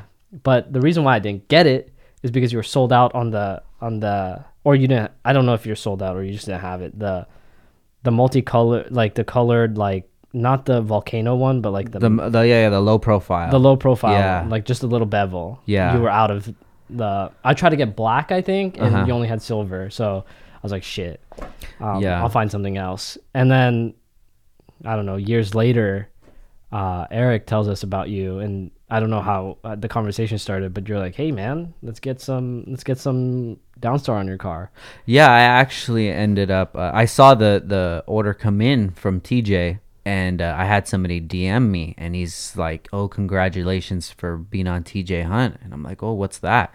So this was very early. This was actually, I was looking at the date. That video got released the 27th of January 2017. So it was around then. Yeah, okay. So I didn't know, but my idea towards YouTubers isn't the same as most people my age. I was very accepting of it. So when I checked out the channel, I could see it was something serious. So I knew that there was a lot of value in that he provided to me for free, because he bought the stuff. He didn't even ask me for it. Mm-hmm. So I reached out to him and said, "Hey, you need anything else from here on, just let me know." Mm-hmm. And then, dude, it's been awesome. Yeah. Ever since then. It's crazy. Like, I was like, when TJ, when you sent that to TJ, and he was like, "Hey, we got Downstar as a helping hand, as a partner," right? I was like, "Fuck, what the fuck? What the fuck?" I was looking at that shit. This is the shit I was looking at. It's crazy how it works, crazy. Dude. Small world, dude. And it's, if you don't put yourself in those uncomfortable situations, like just cold calling a customer, like, it wouldn't be here. Yeah. I wouldn't know you. I wouldn't know TJ. I wouldn't know Mickey. Yeah. I wouldn't know Eric. It would just be a totally different universe that I'm not involved in, and I'm sure I would be aware of it as of now, because I always try to keep my ear to the streets all the time. But it's just, sometimes you just got to put yourself in that uncomfortable situation. I love how you say that. And either they could be douchebags or they could be fucking cool people. But you'll never know. You'll never know. Right. And we're it's about 3 years since we've been working together, and it's cool, man. I love to see your guys' growth. Thank you. It's exciting. It's exciting that the guys your age are able to take this lane and just develop it so quickly. So great. It's so much fun, for sure. So let's get into that a little bit. The business memes. I have that written down. I love that shit. How do you guys feel, or how do you feel the older enthusiasts, and how do you feel like you're received, and do you feel like there's any where's the disconnect at? Okay. So I don't like cars. Okay, let's get that straight. I don't like other people. Like, I don't like car meets. I don't like that shit. I think it's, you go to one car meet, you go to all of them, right? Yeah. But don't get me wrong, the community is beautiful. Like, that Carlsbad community before the Cars and Coffee there, before it got shut down, was a beautiful community. We were all hanging out, and I cherish those days. But to answer your question, TJ and I have always been of the mentality, we're here because we all like cars. We don't care your build. We have our opinions on your build, but we don't care about your build. Or, I mean, we don't care what you do about your build, right? Yeah. If you want to do a slam van, a Lolo, donks, right? Hell yeah. Right? I don't, or like a clean JDM car. I don't Gotcha, care, right? It's because the thing that TJ and I agree most is it's the process of enjoying your car, right, with your community, right? Of course, I don't like certain styles. Like I couldn't own a 69 car or like a 20s car, maybe a 20s car. Those are cool, but like a really old car, like those into like Bel Airs, I can't get into that. But I respect it. I respect it wholly, right? You love that shit, right? And when someone asks me, I'm like, hey, dude, you just whatever, do whatever you like. What should you do? I'm like, well, I don't know. Do whatever you want, right? Because only you will know what you like. So the disconnect is with the people, right? With the people that are entitled to their group. So with the Carlsbad thing, the Porsche guys, the 997s, the Porsche guys were always, not all of them, but some of them were snobs about their Porsches, and they wouldn't talk to anyone else. That we don't subscribe to. But the people, the disconnect is like the people who don't see it as the passion, they see it as their car and their group. And that's just like a shitty thing with humans, and that we can't really deal with. But we cultivate the people, and that's how we did well in the beginning, right? That was our ideology. Like, you like that, we like that too. We like that you worked on your car. We spent our time working on our cars. You spent your time working on your car. We respect that, period. Right? With the shit posters in the comment section, we kind of just don't deal with those people. They get shadow banned swiftly because we don't need that in the community, right? We need people that are more about the experience again, not the end result, right? You could drive your Civic and have it scrape every time you like hit a dip, right? Well, I wouldn't do that. I wouldn't fucking do that. Yeah. But, dude, hell yeah. Spend your time on it. You love that shit. Do it. Yeah. Right? That's what we respect. What have you noticed? Me being, in my mid-30s, knowing a lot of older enthusiasts, it seems like it's a really hard subject for them to grasp, to take like quote-unquote YouTubers seriously. Oh, that sort of thing. Yeah. Oh, okay. Yeah, we get that quite a bit. Yeah. So, unlike you were like, oh shit, that's gonna be big. We should be wary. Yeah.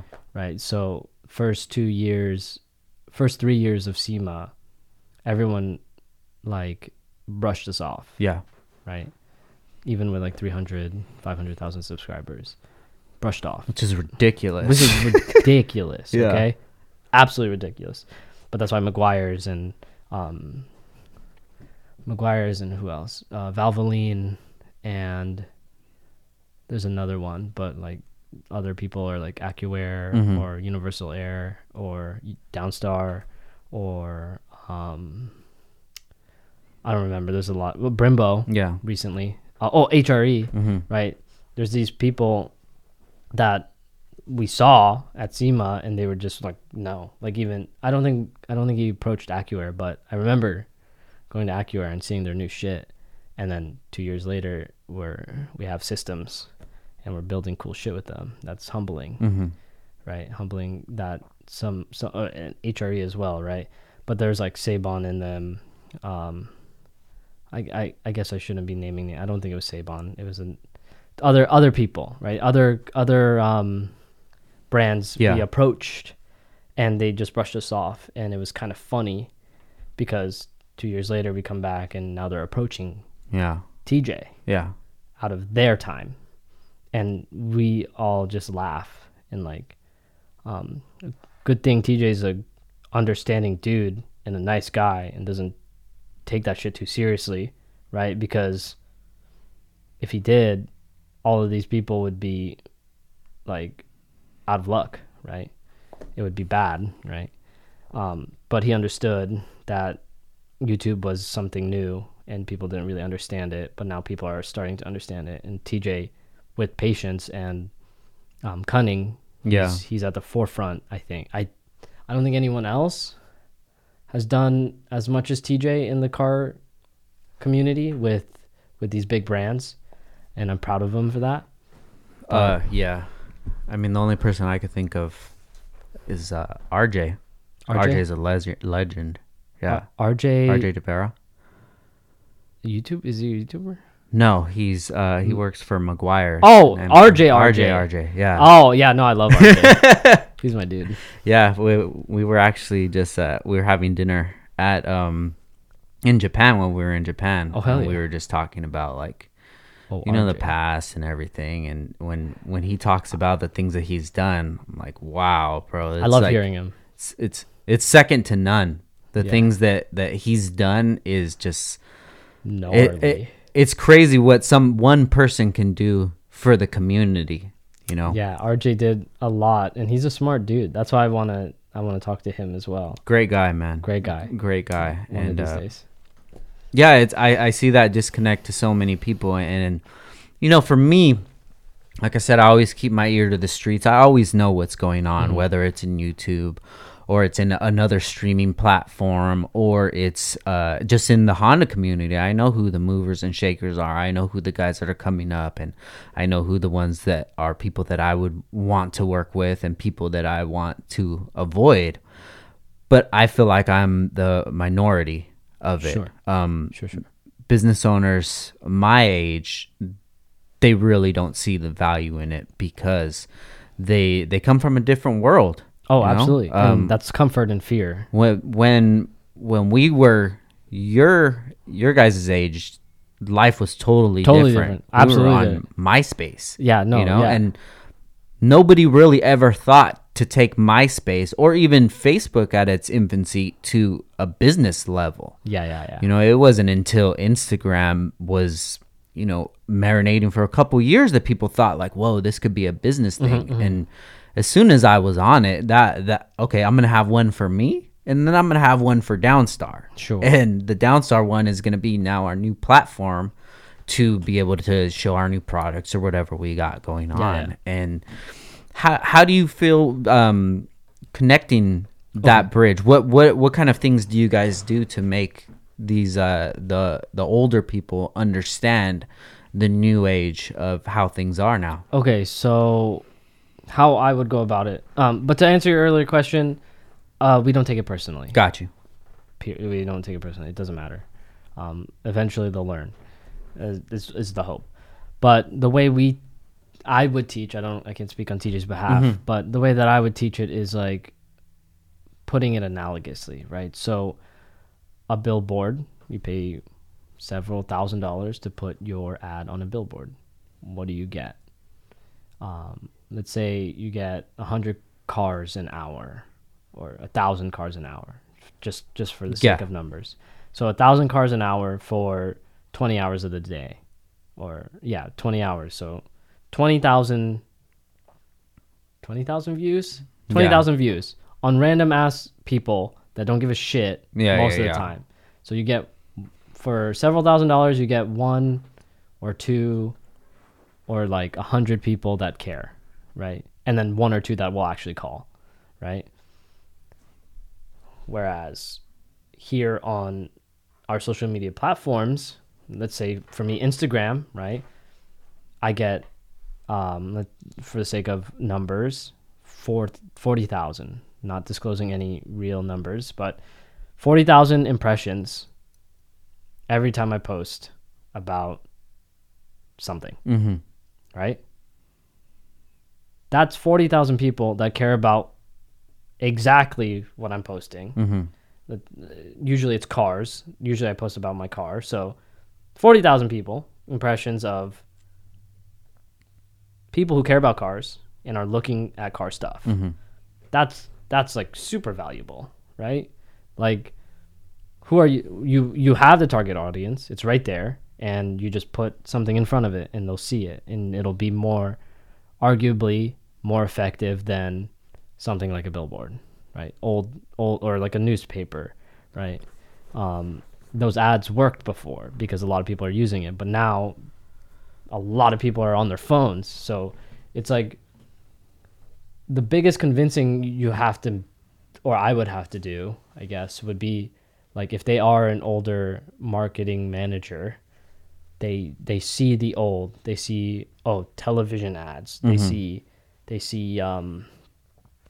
newspaper ads, they see billboard ads, they see bus stop ads, and they say that works.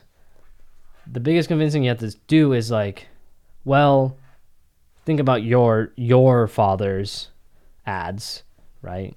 Let's say that was like a newspaper ad, right? But then you grew up and saw that it was a billboard ad. But you saw how old that was. Yeah.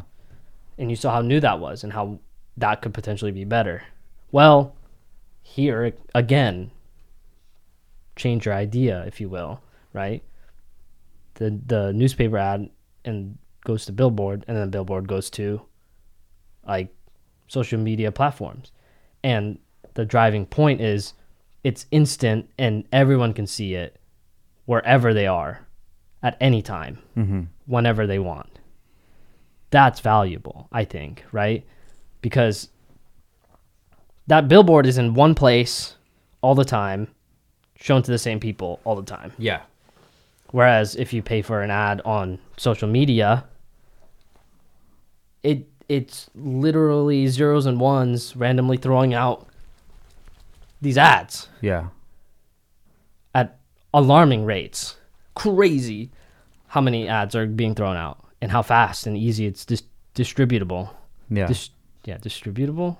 Sounds right. Sounds right. But yeah, that would be the way that I convince it, right? Now, how would you show them that translates to sales? Because some of the pushback that I've gotten from that is, yeah, they could have, hundreds of thousands of views, but who knows how many of those are potential buyers. Maybe it's a bunch of younger kids, because it is a younger demographic. Yeah. Possibly don't even own a car at this time, but enjoy cars as a hobby.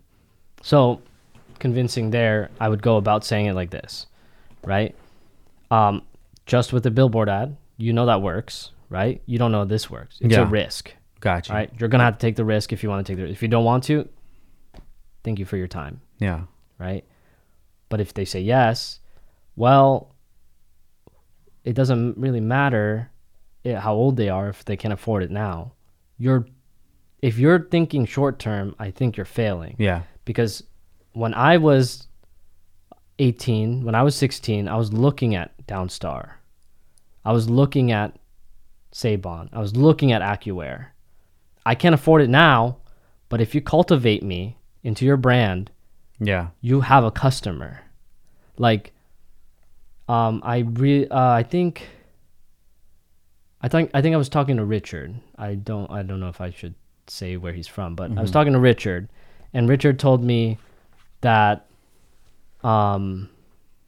yeah, we're gonna start buying like the cheaper alternative now, right? We're gonna buy a cheaper alternative, but we always want that AccuAir. We can do like a hodgepodge system, like a random tank, random bags, random whatever.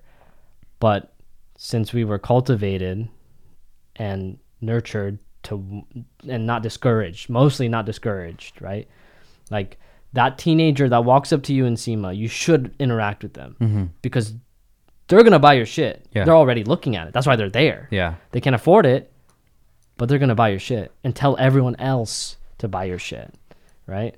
So I always wanted AccuAir. Doesn't matter what I did before then. Yeah. I was going to get AccuAir. It's steps to get to right? there. Yeah, I understand. So, like, it's important to market to the kids that can't afford it because that's a long time relationship, right? If you're thinking short term, I want sales now, Yeah. then you have to go somewhere else, right? My demographic is between the ages of, I want to say like 16 to like 30, right? So you market to my younger 20-year-olds. You market to me, right? But when they become 30, you have a wave of customers, like waves of because when you invest in me and my brand, right? They may be young now, right? But if you've captivated 1,000 people, that wave will hit you when they grow older. They're growing with me, and they're going to associate your brand with me. Yeah. If you want to invest in that, you're creating brand association with me, and that's important. I think. Yeah. Right? Because let's say I associate myself with, for random example, memes, right? Pepe's, like the Pepe meme. Yeah. People will start using Pepe memes, right? But if they don't have it yet, if they can't afford the part yet, they still know that I'm associated with the Pepe meme. So when they can get it, you got a wave of customers coming. Yeah. I mean, I totally get it. Sure. Going to the Fender Flare hardware, before we teamed up with you guys, it would sell, but it was a hard sell for me because people didn't see the value in it. You know, it's so easy just to put just a regular bolt in there or even a rivet, or what we'd see at SEMA all the time is like wood screws, you know? Oh, man. And it's just like, this is a Lamborghini. Why are you using wood screws on? Bro. So it took a while, but after we teamed up, and then you just working together and you know, getting the awareness out, that's like one of our best sellers. And it's not that the product changed. The product's the same exact as it has been before, but it got me the right eyes to the right demographic and to the right people. And that's the thing that I try to explain to these guys. I think that one thing that really bothers them is these emails that they get from other channels and other YouTubers whose they have a way less humble approach to it. Yeah. And it does dirty the water. Even with me as well, I have a lot of people that will say, yo, I have 30,000 subs. Like, can you sponsor me? Oh, okay. The one thing with Downstar is like we really don't sponsor. Like, we don't have a sponsor program where you email us and we work together. And like I said, I keep my eye to the street, so I see who the guys are that are putting on for these companies, who they're not sponsored by, and posting things up, and you know, they're hustling for it. So I work with these guys early on because I see what they're gonna be, and I see the hustle. So my point to that would be that email is a poor resume. They're uneducated. These people that are emailing you about this sort of thing don't know what they're doing, right? And I understand it dirties the water, and I understand that though they're ignorant, it doesn't mean it's not annoying. Yeah. Right? So I think it's a call to action to the up and coming influencers or whatever they're trying to build, right? If it's a business and they're trying to work together, right? You need a good resume. You need a good impression, right? So I watched a 2-hour-long video on how to write a resume. And it's very interesting. So it depends how you approach it, right? If you just say, can you sponsor me? That's kind of sour and it doesn't feel good. Yeah. Right? But my call to action to those who are receiving those, I say, don't let that, you need to see each of these people as individuals. Yeah. Right? This is not YouTube. They're a YouTuber, but it's not YouTube. Yeah. It's like going down the street. You're in like, what's a popular like plaza here? I don't know, the Collection. The Collection, okay? Yeah. You go to the Collection, you're not associating that Panda Express as the Collection. Yeah. That's Panda Express. Yeah. Right? So same thing with YouTube. That's X channel and that's Y channel. Those are two separate entities. Yeah. Right? The problem, I guess, is the disconnect of YouTube doesn't hire these people. These are people utilizing a video platform, and people have different approach, right? So you get a resume, and if they poorly write it, then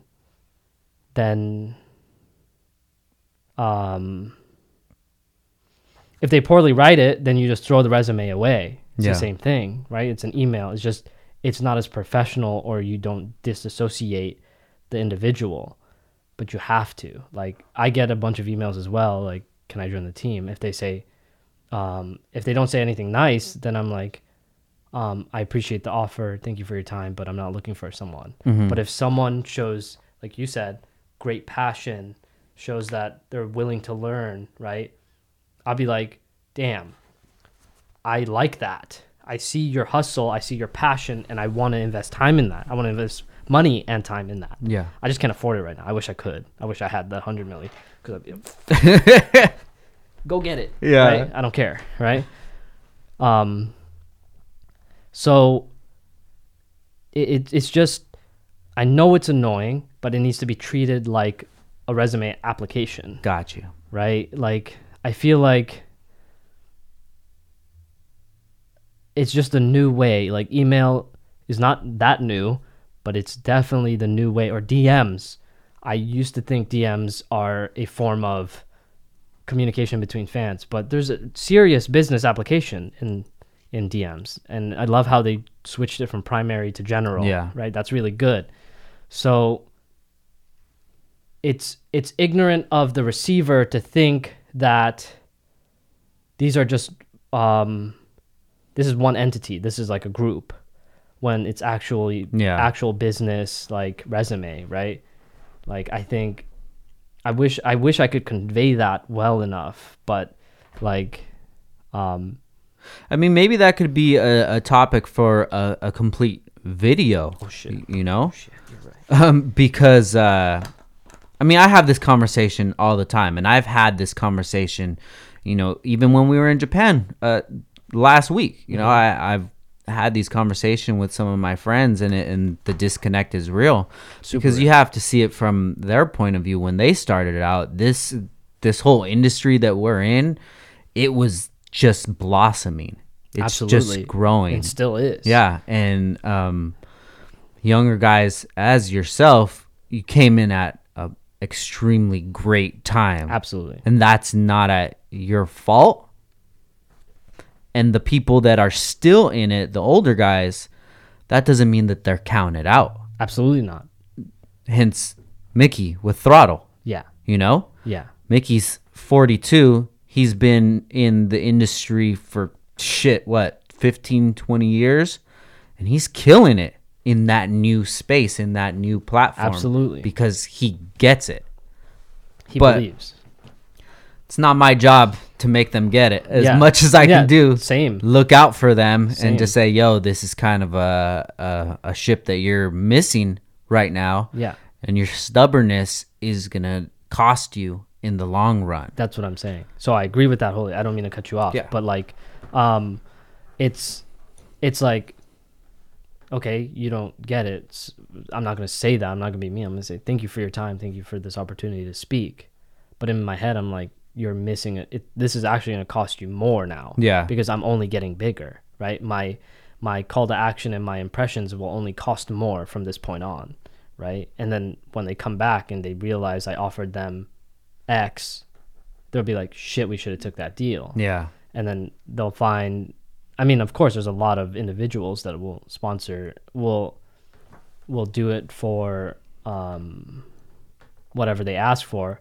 But I hope, like, everyone out there that's aspiring to be an influencer or run a business, period, find out your worth. Mm-hmm. Stop being lazy. Find out your worth. We need to create a higher standard for our profession. Yeah. Because they spend buku bucks on television ads. Yeah. They should be spending buku bucks on us.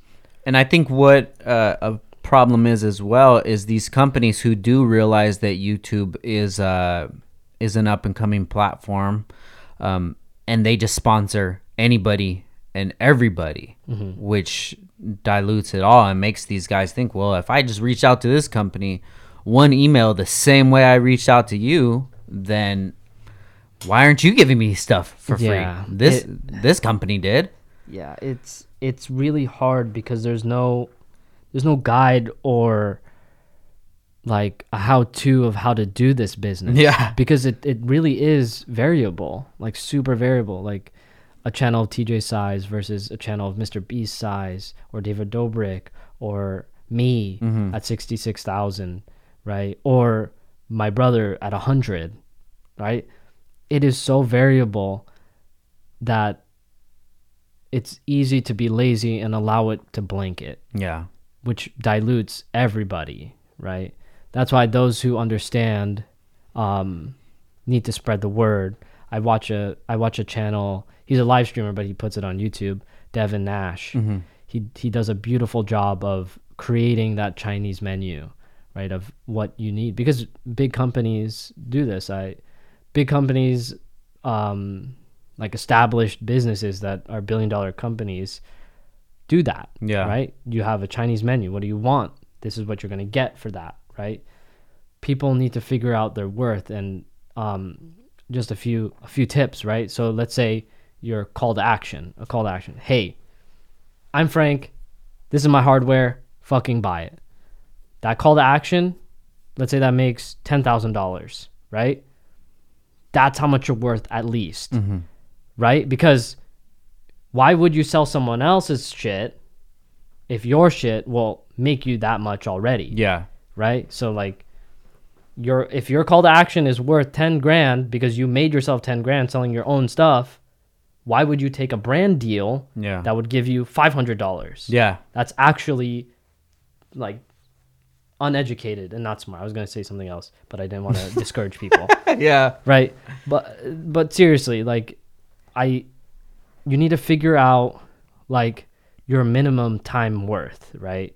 So like, let's say for me, I make, we're just going to use small numbers so that it doesn't sound or like just small numbers so that it's easier for maths. Yeah. So like I stream for an hour.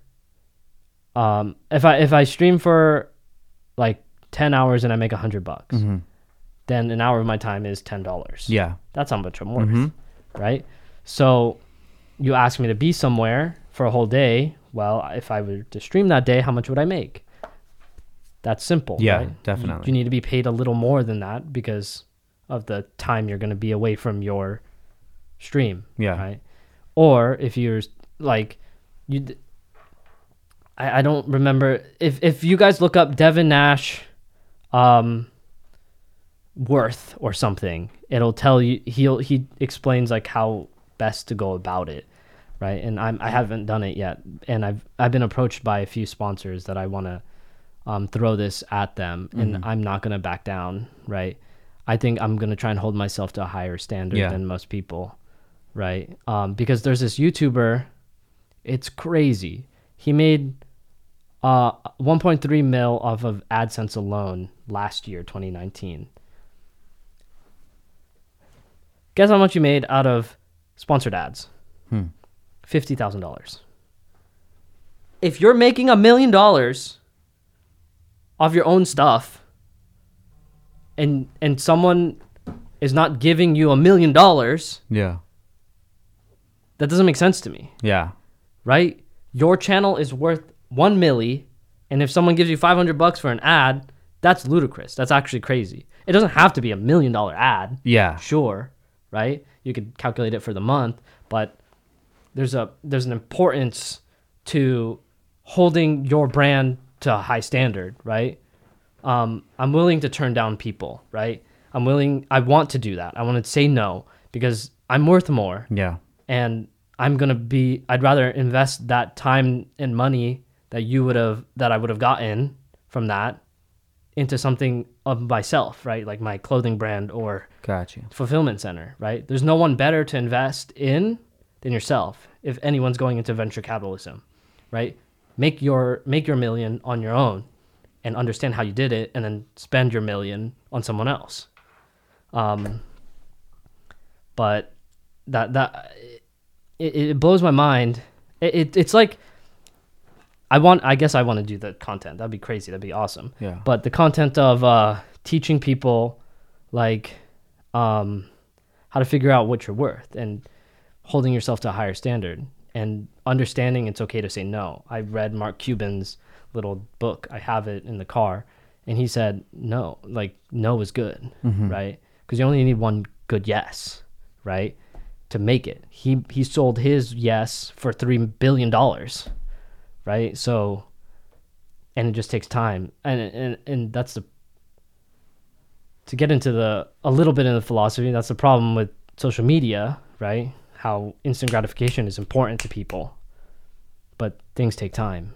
That's why I have a 5-year plan. That's why I have a 10-year plan, 20, 30-year plan. I don't expect to make 100 million in 2 years. Yeah. It's not impossible. It's unlikely, but I don't expect to be uber successful until I put in the work. And to put in the work is to hold yourself to a high standard because of how much work you're putting into things. Yeah. Right? Now, what made you want to focus on Twitch rather than on YouTube? Laziness. That's what I wanted. I wanted to turn on a stream and just play video games. Mm-hmm. But I've realized that's wrong. It doesn't work like that. It doesn't work like that anymore. So, but I do like live streaming. Mm-hmm. So I do enjoy live streaming, and I don't like editing. So, and I don't like editing for the editing reason, not because I'm lazy. There's a little bit of I don't want to learn how to edit, but I just know that's my weakness. I'm not going to try to do something that I can't do. I've learned that, right? It's better to know your weaknesses and play to your strengths, mm-hmm. right? Of course, I'd love to edit like a passion project, like a music video or something like that, but that would take like a lot of time. Yeah. And I'm just doing it like I fix my car, right? It takes a lot of time, but I like it. So what are you doing to combat your laziness? What is that conversation like in your head? Oh, I can't believe we haven't talked about that. So all of the motivational stuff and inspirational stuff that I've been watching has been really good to put me in a good mental space. So my mental headspace is success and success for others, as you can probably tell from the podcast so far, right? But for me, the mental battle in my head is one that hits home. I have a medical background, right? And because my parents are both nurses and my mom's also a doctor.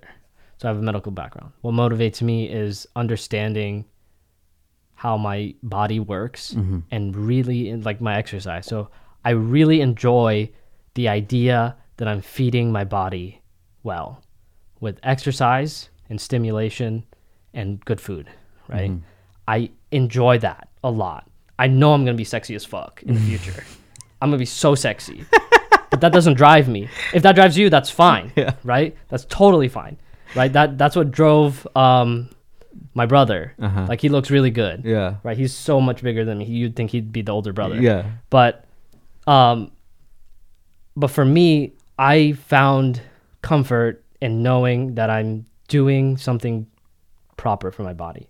I watched a lot of videos on, there's a video on Veritasium talking about how to reverse aging or slow it down, right?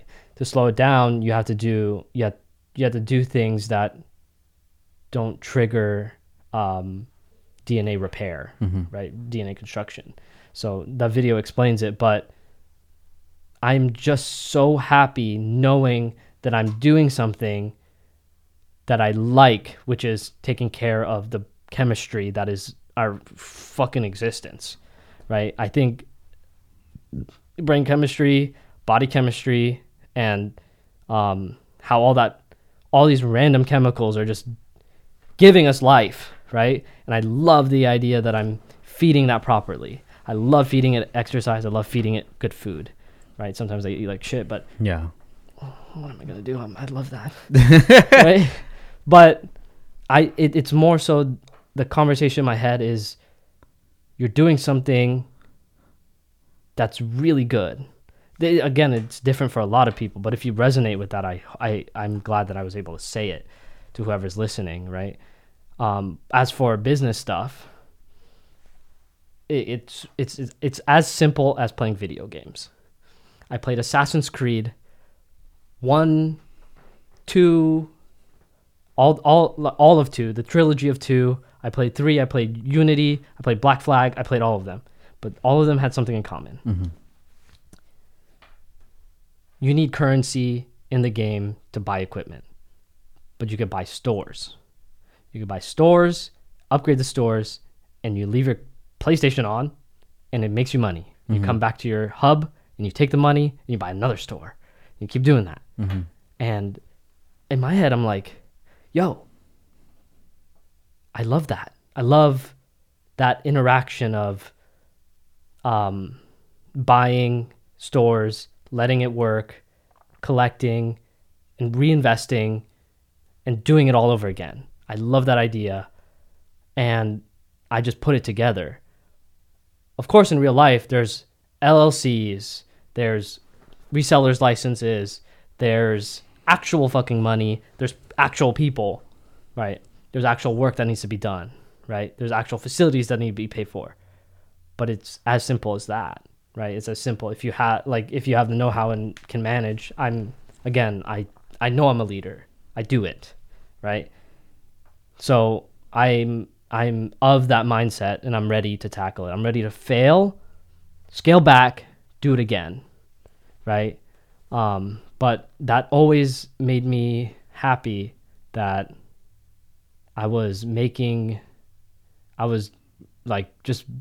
never really finished buying the equipment. I just finished buying all the stores, right? I love that more than buying the equipment to beat the game, because I could beat the game with the starting equipment. It's just cool to collect stuff.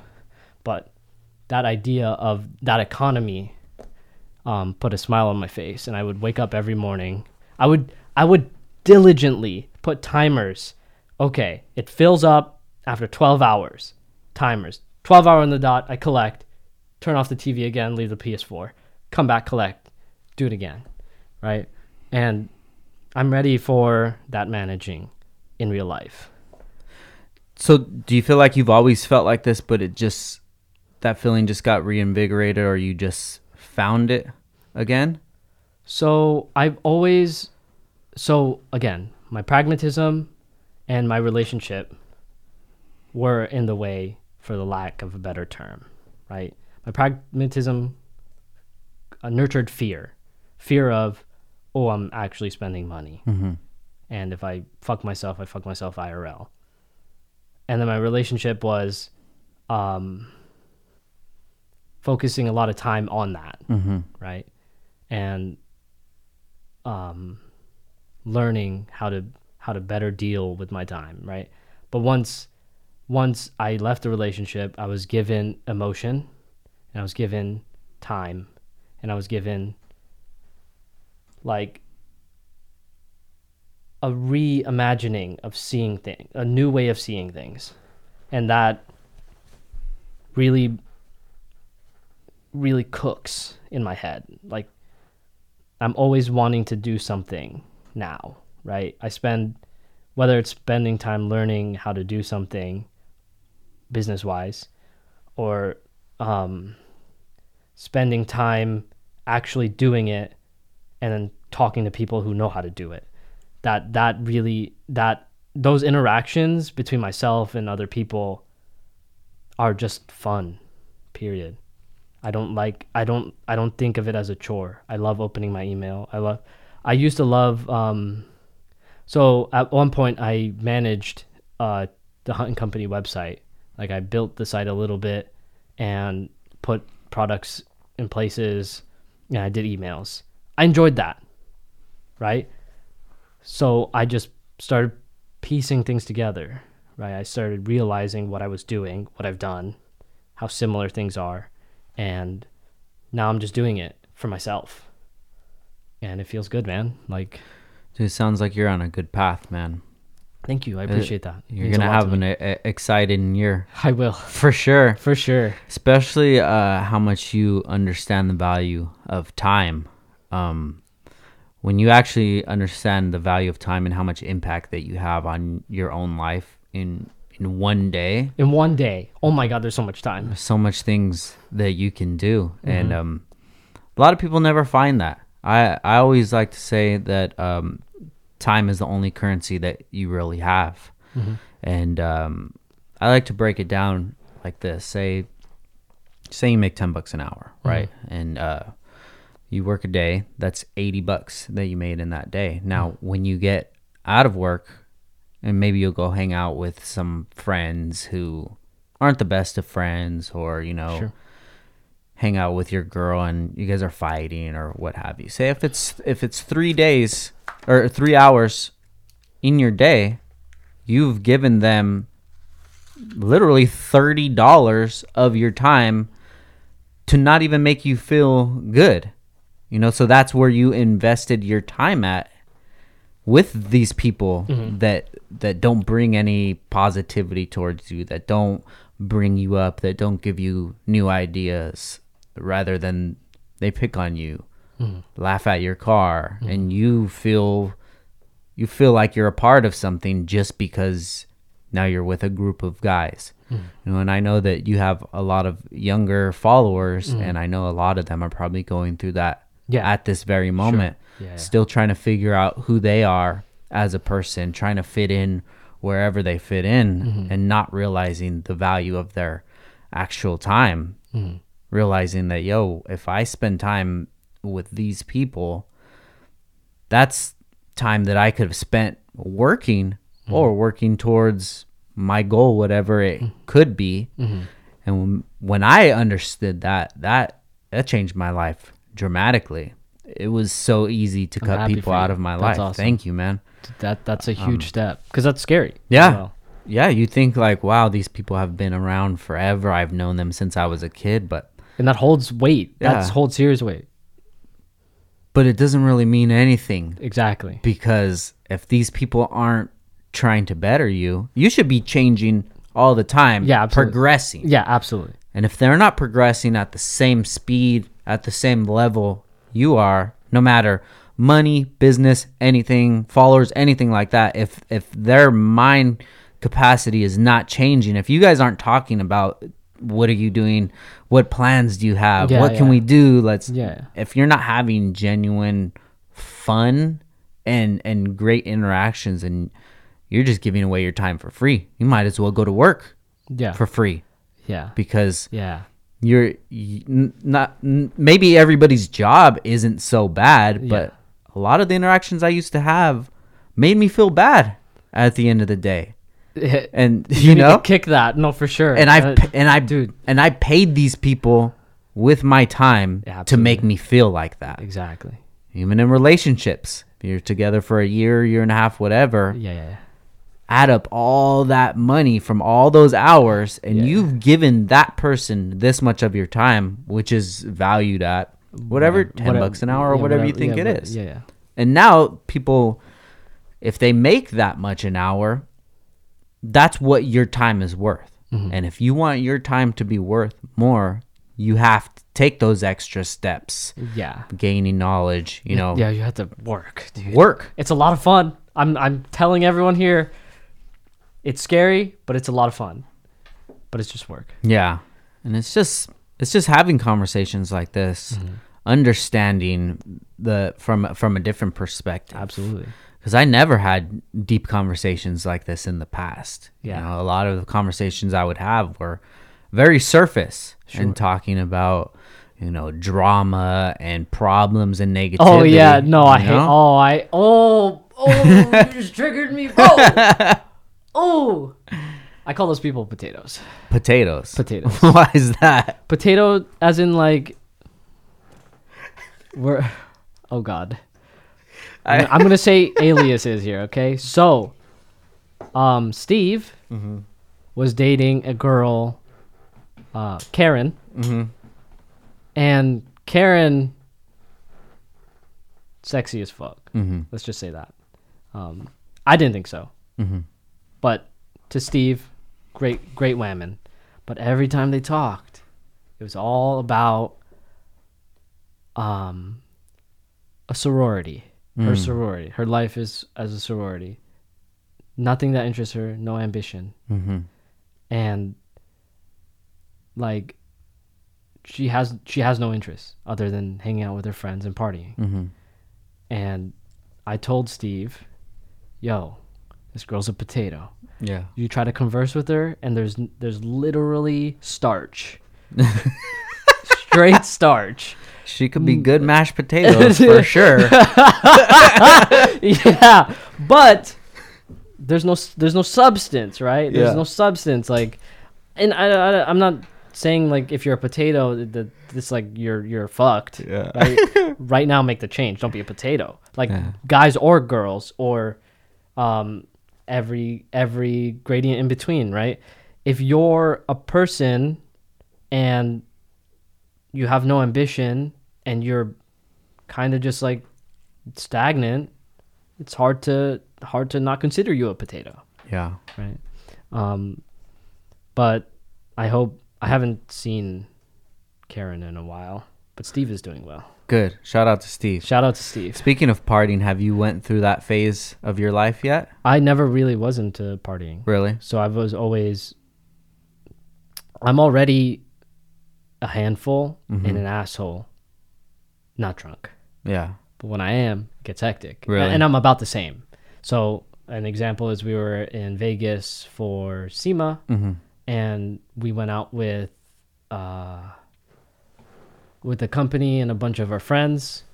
I got lit for sure, but we had a friend there that doesn't drink because he's allergic. He actually like could get hurt drinking a substantial amount. So I, at the end of the night, asked him, how was I? He was like, oh, you're about the same. You dance like an idiot. You scream really loud, but you already do that. So I don't see alcohol as any way of helping me, more so as a social tool. Like if we're playing games, I want to be a part of the game. Or if someone wants to have a drink and I'm feeling up for a Moscow Mule because I like the taste, I'll sip on a Moscow Mule, right? Right. I'm already loose. I'm already me, because you get that when you first meet me. Yeah. So I see no point in it. As for partying, I party all the time, right? Every interaction I have is set for like entertainment. Like my goal is to entertain myself and whoever I'm talking to. My goal is to be the most interesting person in your life at that moment. And I think I pull that off well sometimes, right? Because I care about what people say, because I learn, because I care about things and I want to know about things. You know so much shit that I don't know. So I humble myself to learn what you have to teach me. And likewise, man, it doesn't really matter age or circumstance or what have you. It's just I know everybody that I interact with has something Absolutely that they can lend to me. I love that I can use. You know, it's very stubborn and egotistical to think that you know so much that nobody could ever help you. And when I run into people like that, I kind of feel sorry for them, man, because they've reached the pinnacle in their growth. I'm like, congratulations, you did it. You're perfect. You're where you want to be at. You know, even going back to the conversation about, you know, branching out with your marketing. Tell people, you know what, you're where you're at right now, and I congratulate you. But you could possibly be at a different step if you would look at things differently. Yeah. And I'm not saying that my way is the right way. Yeah. I'm just saying that I know for a fact the more knowledge that you have, the better you are off in the world. And if you're already in an amazing space, you have the possibility to take it even further. Yeah. But to each his own, man. Yeah. It's only like conversations like this where maybe it'll get into somebody's head and hopefully. And they can use that towards their life. Yeah, man, it's just, that's why I love humans. That's why I love psychology and sociology. That's why I loved it. It's always random, and you never know what you're going to get. And it's just, whatever ride you go on, it's going to be fun. Interesting if it gets heated. Yeah. So let's talk about time travel. Time travel? What's your thoughts on time travel? Okay. Not possible. Uh-huh. Not possible, period. Okay. Because if you think about it, right? If you time travel and you're supposed to, like, you take a machine and you end up in the same point in space. Mm-hmm. Well, the Earth wasn't there however many years. The Earth moves, our universe moves really fucking fast. So I don't know how many meters per second, but imagine 2 years ago and you were to transport immediately to the spot, you would be in a different point in space. relative to the Earth. Mm-hmm. And now you're in the vacuum of space and you're dead. But what if that was there? That If was that's worked solved. in. Yeah, if that's solved. I don't know if I think time travel is messy.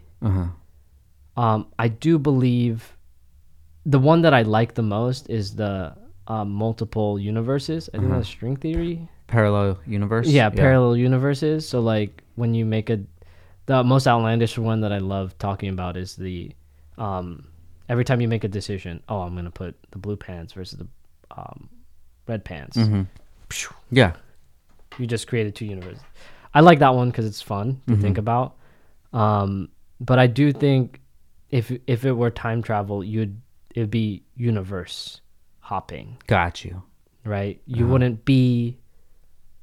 You wouldn't go back in time. You'd just be in a different point in a different universe, right? Like I don't think you can go back in time, because I do subscribe to the idea of the universe will find its way, right? So like, let's say you stopped someone's murder, Yeah. right? The universe will find its way to fix it. The person will die anyway. Got you. Final destination. Something like that. Yeah. Yeah. Like, I just don't like thinking of time travel because of how messy it can be. Yeah. I think if there was a possibility, you can go back to that same exact time, Yeah. in 2005, Yeah. March 2nd at 5 p.m. Boom, you're there. But as soon as you land there in your body, in your consciousness, okay. with I see. with all your memories of right now, today, Okay. so 15 years Okay. of memories, I like this. your whole life from that point is a different universe now. Yes. Everything changes. Yes. Because everything that you do, making a left versus a right, Yeah. choosing red versus blue, everything changes. Yeah. And you split up in different Yeah. universes. So, I mean, it's very risky. Yeah. Because say there's things that have happened in this time, you have to say anything that happened after 2005, I'm willing to scrap it all. Yeah. Everything. Yeah. Absolutely everything. Yeah. Not only to me, not people I've met, not children that have been born, not relationships that have been, but every single thing Is new. I have an effect on Yeah. now. Because obviously you're probably going to progress at a different speed because you have different ideas, you know things from the future, but it's not like you can just open the almanac and be like, you know what? Yeah. The Dodgers won this Yeah. because now that you've interrupted it, everything has changed. Everything's changed. Yeah. So, is a question: would I do it? Would you? I am what you consider save scum. So, like in video games, you could save checkpoint, and then if you die, you load checkpoint, you save scum all the way across. Right? Yeah. I do save scum, but given what I've learned so far, I don't think I would change it. I would if I were to go back in time, I'd probably go back, only a few years, not too far back. Yeah. Right. Maybe 1 year. Got you. Right. Because there's too much. There's too much that built me. There's too much that's happened that, and it's hard. It's easier for me to say since I'm only 24. Right. Yeah. If I was 50, I may be different. Right. And I'm sitting here saying what I'm saying, and I didn't learn it until then. Right. Maybe I would be there, but personally, someone of 24 years of age, I would only go back a year. Yeah. 2. I could probably do a couple weeks. Couple go back weeks? a couple Really? weeks. Yeah, maybe bet on some game or something. Okay, fair It enough. would only be for Not- monetary gain. yeah, sure. And that's it. Yeah, you know, yeah. just like a small cheat code. Yeah. But I feel like today is the best day of my life because I've experienced everything to this point, Yeah, you know? totally agree with that. Fortunately, hasn't been anything extremely significant that's happened in my life yet that makes me think like if I could go back to May of 2005, Yeah. everything would be better, you know? That's why when you asked me, can you think back to 2005? And I'm like, no, because I'm living it now. Like I don't know what I would want back then or what I was thinking. Because right now, is so enjoyable that I don't really Yeah. think about that or really think about the future, right? I enjoy my present and what I'm doing now, and it's a lot of fun. Now, one of the last podcasts that you and TJ did do was about lucid dreaming. Oh, yeah. Um, Okay. How big of a factor is that on you now? Are you still interested in that? Oh, absolutely. So every time I close my eyes, it's a lucid dream. It's crazy. My memory, I can explain to you a dream that I had 4 years ago. And Really? it's a memory. It's a memory now. My dreams are memories. Just like oh, last weekend. I remember that because it was a lot of fun. Right? This memory is so buried in my brain that it's real at this point. Yeah. It happened to me. Right? I think lucid dreaming is just something I do to not feel like I'm wasting my time sleeping. I don't feel like sleeping is a waste of time, right? Sleep is important, and I enjoy sleeping, right? But the movies that go on my head are pretty entertaining. So like, I think it makes it that more enjoyable, right? Do you feel rested when you wake up? Yes. Depends if it's like, of course I'm still affected by like how comfortable I am, because you Yeah. need to be comfortable to sleep well. But lucid dreaming and out of body experiences have helped me sleep better and help me get better sleep. Yeah. But yeah, if you want to go into that, Yeah. I can talk about it for so long. Let's just give a quick breakdown of it and maybe some actions that people listening can do to maybe achieve that level of dreaming. Okay, there's only one thing that you actually need to do, is to write it down. Right now, 99% of people, their dreams are stored in short-term memory, and short-term memory gets dumped every few hours. That's why you don't remember something you read unless you read it again. Same thing. You don't remember your dream unless you write it down and remember it again. So if you have a dream journal, there's something intimate about writing, right? Now, in this day and age, you could just type stuff out. But there's something really intimate about writing, right? And it helps you remember more, the motor action. So I recommend writing. You could type it out. I used to type it out. Works. Just might take a little longer. When you write down your dreams, you train your brain to put it into long-term memory. So when you wake up, you start to remember more bits. Right? You could start by remembering like, oh, I was wearing a watch, but then that watch becomes I pulled my arm away, or my watch had a weird face on it, right? Or what clothes you were wearing, the smells you were smelling, the feelings you were feeling. It grows really fast.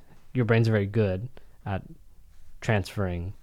Results are, if you want something that has quick results, learning how to lucid dream is pretty quick. You just write it down. You just try to remember. It doesn't take much effort. And you can start lucid dreaming pretty soon. The definition of lucid dream is a vivid dream of bright colors and fantastic emotions. Because when you sleep, your prefrontal cortex, the logic part of your brain, turns off, and the middle of your brain, I don't remember the name, wasn't very good at anatomy, but the middle of your brain that controls emotion turns on, and your frontal cortex is not inhibiting it, so it's just straight emotion. So you'll notice when you start dreaming that your emotions are 10x: crying, anger, happiness, like joy, jealousy, 10x. And it's entertaining, to say the least, right? Because I wake up crying, I wake up really mad, I wake up, right, like it's just crazy emotion, because again, your brain shuts off the thing that controls logic. Advanced dreamers can turn that on, Yeah. to control their dream, but that's a different topic.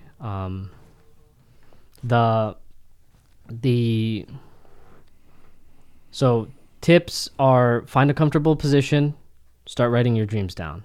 You need to be comfortable, or else your body's not going to fall asleep properly.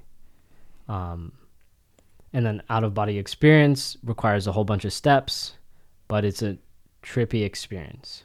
Really? Yeah. Usually out of body experiences are reported to be, or reported to occur when someone dies. Yeah. Like car accident, you see yourself from third person. People report that to be an act of God, right? I don't, because I experienced it without dying.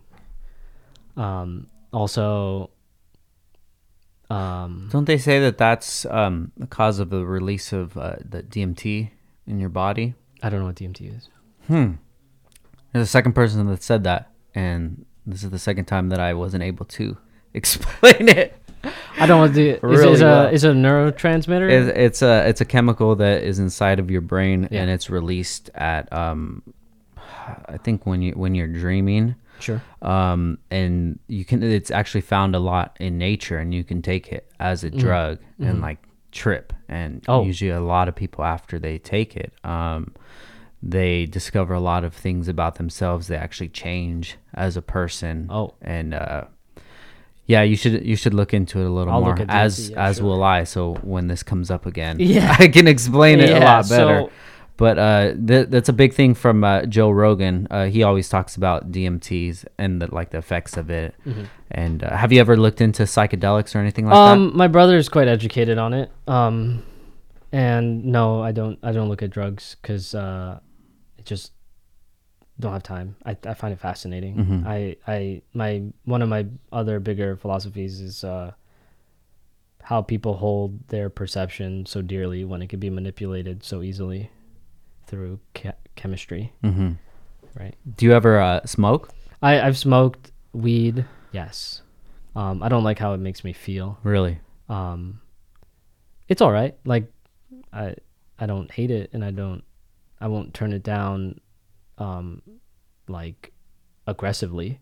Well, I have some right here, Cal. No, I'm just kidding. If you do smoke a lot, it's kind of like a unnatural way to fall asleep, so you don't reach those levels of like REM sleep that you would normally. Sure. So if you smoke a lot and then you take a break, dude, your dreams come back like a fucking accident, dude. It's just boom. And those few days after you stop, your body's like detoxing, and you start dreaming at an extremely vivid level. Oh, interesting. It's super crazy, man. And I smoke pretty much every night, but actually I really enjoy taking breaks because of that. Oh, sure. Dude, some of the dreams that I have are super wild. And I wake up tired because I've just been busy doing rad shit in my dreams. Sure, absolutely. No, I agree. All night. I did not know this. No. Yeah, that's one way. Sure. It's pretty crazy, man. And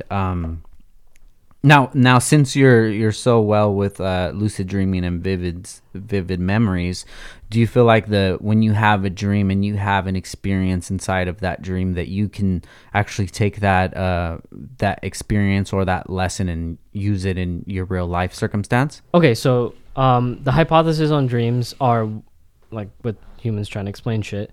It goes back to this idea of cavemen versus dinosaurs. Caveman has a dream about fighting a dinosaur. Caveman doesn't. They both end up fighting a dinosaur who's more equipped. The guy who had the dream, right? Like, that's the hypothesis. We have dreams to train us for situations, right? And sometimes to remind us of situations. Yeah. In my experience, but that doesn't mean anything at the moment. But I did have a dream one time. TJ and my brother and I went to Subi Fest, and the 5 freeway, you know that bit of I guess you don't, you're past, like way past it. Yeah. But there's a border crossing thing, and they were doing a stop, and we were in a convoy of like 40 BRZs, and fucking everyone stopped, and I broke really hard, and I saw the guy behind me. I was like ooh, Yeah. ooh, Almost. Monka S. Yeah. Right, really close. And the guy behind me wasn't gonna make it, but I saw him yeet into the what's it called? The guardrail? Not the guardrail. The safe area. The lava? Let's just say lava. Yeah, he yeets into the lava and misses my car and survives. Yeah. And I remembered that. And I had 2 subsequent dreams of me skirt out of the way. Yeah. And then after the second dream, 2 days later, it happened. I was coming up to this car way too fast, and I just went, yeet. I'm like, holy shit, wait, what? I've never practiced this before. Oh, shit. So that's the only one that I can remember. Usually my dreams are fantastic or deal with emotions. So, and I haven't found that my dreams have helped me with dealing with my emotions. Yeah. I think I have to be better in the waking world to do that. But a lot of the time, the emotions are what I experience rather than that was like a freak thing and it was really cool. But I skirted out of the way of that car and it worked perfect. Yeah, sometimes when I'll have like a cheating dream, like I feel like an extreme piece of shit afterwards, after the action in my dream. So that just lends more to me like never cheating. Yeah, ever. Sure. You know. Yeah, that works. Not only for how I would feel, but just knowing how it made my wife feel inside of the dream. Yeah. When all of that came out, Yeah, you know, that I learned from things like that. Yeah, like, that's an emotional thing. Yeah. That's nothing that I ever need to go through. Yeah, you don't need to do it, but in your dream, it trains you for. That's the hypothesis, but it's helped me, and it seems like it helped you. Yeah. I think a lot of things like that, such as dreaming, that people don't really get the entire value out of it. That's being put on the table. Mm-hmm. You know, it's because I don't remember. Yeah, as you know, talking about random things that maybe don't make sense, or you know, it's just parallel universes or random thoughts. You know, I see so much value in things like that, conspiracy theories. Sure. You know, that people don't see, and they'll laugh it off at first because it's just nonsense. Because why would the world be flat, or why is there an inner earth, or none of that makes sense? What about scientists? I'm like, dude, this is like an exercise. Yeah, and a thought experiment. Yeah, to get you thinking about things. Question what you know, and it's important to question that. I think. Question everything, man. Yeah. Question this right now. Yeah. Are you in my reality or am I in yours? A friend of mine texted me about the simulation theory. Yeah. And I was just like, hey man, if we're simulating and someone deletes our file, we're fucked. But right now I'm trying to get it. It's a lot of time to think about the simulation when I'm trying to get it. Yeah. Even if it does exist, that really doesn't change anything. You're still in the simulation. So what are you going to do? Yeah. You know? Right. Exactly. And if you look back at the Matrix, like the simulation was a lot better than the Matrix. Yeah, fair enough. And then there's theories of like they were in the simulation.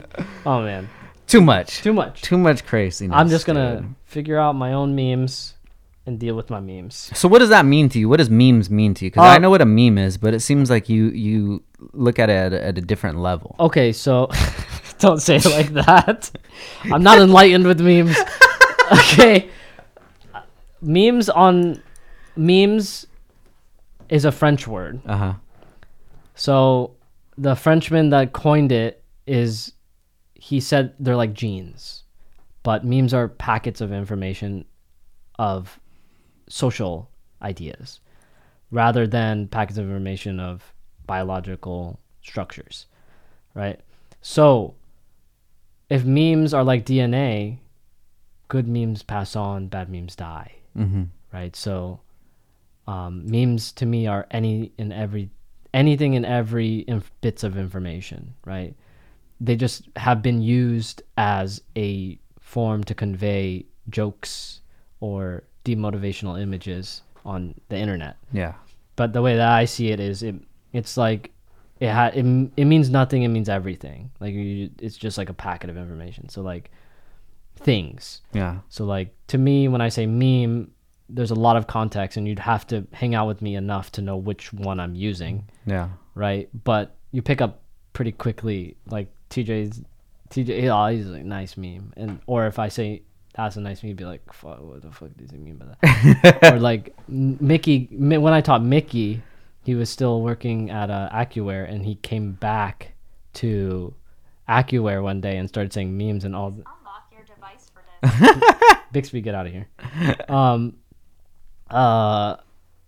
He went back and started saying memes, and everyone was like confused. What does memes mean? And Mickey was like, just It's a meme. it's a meme. Yeah. And you kind of just get it. But again, my definition of memes is a packet of information, like the man who coined it. It's just anything and everything, right? And I kind of just use it interchangeably with words, and it doesn't make sense 90% of the time. But Yeah. if you know, you know. Then you know. Yeah. So what does chotch mean? Chotch means, I don't know where that came from, okay? I just started using, I told myself I wouldn't use it, but now I'm using it. So a chotch is like a hoser in like, it's like similar to that from Canada. So a chotch is not an asshole, Yeah. but like, oh, you're a dickhead. Got right? you. Like, oh, you're a dickhead, right? Like, oh, you're a chotch. Like, it's just another word to call someone that's being annoying. I don't know. Right? Like, oh, here's a good example. Hey man, let's go out. Let's go eat. Let's go get some food. Nah, Yeah. man. He's like, stop being a chotch. Let's go. Got you. Like that kind of thing. Okay. Right. Got you. I started one. It's a BB. A BB? BB. BB? Yeah. So my buddy and I, we were huge into Dipset. Do you know who Dipset is? Diplomats, yeah. Cameron, Joel Santana, Yeah. Jim Jones. Yeah, So yeah. huge into that. They had a wave in like 2005, which Yeah, was yeah. insane, dude. So they had a live performance at the Source Awards, and they go into the corner store, and there's some guys that are outside, and they need a gun, and they say Habibi, and then Habibi got it. He got the gun. So me and my boy, we would call each other Habibi, which in like I think Arabic or whatever, it's like beloved. Oh. So we would just say, oh, what's up, Habibi, Habibi. We would call each other, and then Yeah. we shortened it to BB. Yeah. And like, dude, that shit stuck. I say that. Hell yeah. If you're like my close friend, Yeah. I call you that. Hey, BB, can you grab me that? And it's just so easy. Yeah. You know? And But you have to be in it to understand. you have to understand. Yeah, it. like, and depending upon the way you say it, I'm sure like multiple people will understand who you're talking to. Yeah. But then it turned into a thing where like people use that as baby. Yeah. So it kind of got really weird because Ah. people don't know if I'm calling them baby Yeah. or not, which is kind of the same thing. It's like a beloved. Term of endearment. Circle, dude. A circle. Oh my god. That's my meme. Nice Did meme. I use nice it right? Nice meme. Nice meme. Nice meme. Oh shit. Yeah, no, like, funny you say that. Yeah, that was the nickname for my ex, right? BB. Really? Yeah. It's so crazy, dude, because like we were saying that forever. And then it just started popping up. Like I started noticing it recently, and I'm like, sure. Why is that person saying BB for? You know? What the fuck? I don't even know you. Wait, what? Wait, what? That was my thing, dude. Dude, how specific of start a thing can you come up with? You start calling your friends, know? who the fuck used this out of the friend group? Exactly. It's like, yo, what up, hamster tail? You know? And then hamster tail becomes popping. And you're just like, Like, what the fuck? That's my thing. Wait, what? I've been saying hamster tail since 2005. Yeah. And you're calling your girl, oh, I love you, hamster tail. What? No. No. So I got to come Fair up with something new, dude. I mean, to be fair, if I were in your position, I'd just keep using it. And Yeah. if someone were to approach me and say it's wrong, I'd be like, You I don't know. like you. Yeah, I don't like you. You don't know, chotch. You don't know. Nice meme. Perfect usage. Calvin, this is an awesome convo, man. Thank you. I feel like I could talk to you you. forever, dude. I mean, I can talk forever, and I feel like you have a lot to tell me. Yeah, and I want to. it's dope, man. It's dope just to sit down with you and pick your brain and just Thank you. I appreciate that. just understand what this life is that you're living. It's fascinating. Thank bro. you. That's humbling. That's genuinely humbling. You and all the guys you surround yourself with. This is a moment in time. You know. Attorney. I don't take this lightly. You know. Just understanding what this time is going to do for you guys and what you're living in, and just this moment that's going on, everything that's happening right now, like this is exciting. This is history. And if nothing more than history for you guys, like this is huge, but the impact that you bring to the table is just spreading. Yeah, we're trying. So before we get out of here, do you feel like you have any responsibility with your platform and the people that you do influence? I don't know what you mean by responsibility. Like, do I feel obligated to do the right thing? Knowing that you have all of these eyes Uh-huh. on you, they look up to you and what you do and would love to emulate it. Do you feel a little more cautiously about the things that you would do, maybe so it doesn't influence the masses, or maybe influence them in a more positive way rather than negative? I don't feel like I have a responsibility for people, right? Like, they do what they want, but I feel like I owe it to myself to share what I know. I owe it to myself, being told all these years that the things I say are very helpful and really sweet and like just a good thing. I owe it to myself to share it, right? I genuinely believe in what I believe, and I avoid trying to teach and practice the things that I don't like, right? And starting this year, or 3-4 weeks ago, I have an obligation to myself, no one else. But that selfishness doesn't mean I'm selfish. It means that the obligation is to better myself for those around me. Well, if you're bettering yourself, it's going to be obvious to the people that subscribe to your train of thought, and the more you progress, the more everybody else is going to progress. And I hope that I'm able to portray that to the best of my ability. Yeah. Awesome, man. You know, you got a lot of stuff on your plate right now. You're in the battlegrounds of it. It's not going to be easy. Absolutely and not. It's good that you're opening up to your emotions, and I always say, dude, you just got to let it burn, you know? And the more you put that off and hide it and don't go through those times and those feelings, that's just setting that lesson even further and further away from learning that. And a lot of people never learn that lesson. They'll go from relationship to relationship without discovering who they are. You know, to know that you have opportunity in yourself, that's a lot of value. You know, I never wanted to get to the point where I feel like I know everything, where I'm the best self that I can be. As long as everything that I do is with a good heart, and I'm trying my hardest, that's all I can say, man. You know? Yeah. I And feel you. I wish you strength, bro. Thank you. I wish Appreciate you strength that. and positivity, and That means a lot. definitely, dude. I'm excited to see your journey. Thank you. And feel free, dude. You can always hit me up, Yeah, man. for sure. You know, my line is just not a business line or marketing or anything like that. Sure. You know, I love talking to people and you know, discussing things, because I know that a lot of time that people really don't have anybody that they can talk to, and not saying No, of yourself, course not. but Of course. it's It's always nice. good. It's good to have more people Absolutely than not, good. man. It's always good to have good people. Yeah, That's why I've been posting a lot about that. Like, here's to good friends. Hell yeah, man. Here's to good Here's to it, bro. So before we get out of here, can we let everybody know where they can follow you at? Oh, just follow me at twitch.tv/Kuya Calvin. Kuya Calvin. There we go.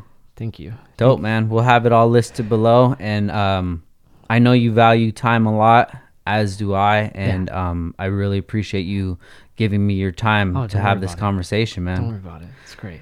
Dope, bro. So until next time. Until next time. Downtime with Downstar, episode 136. And we out. Peace.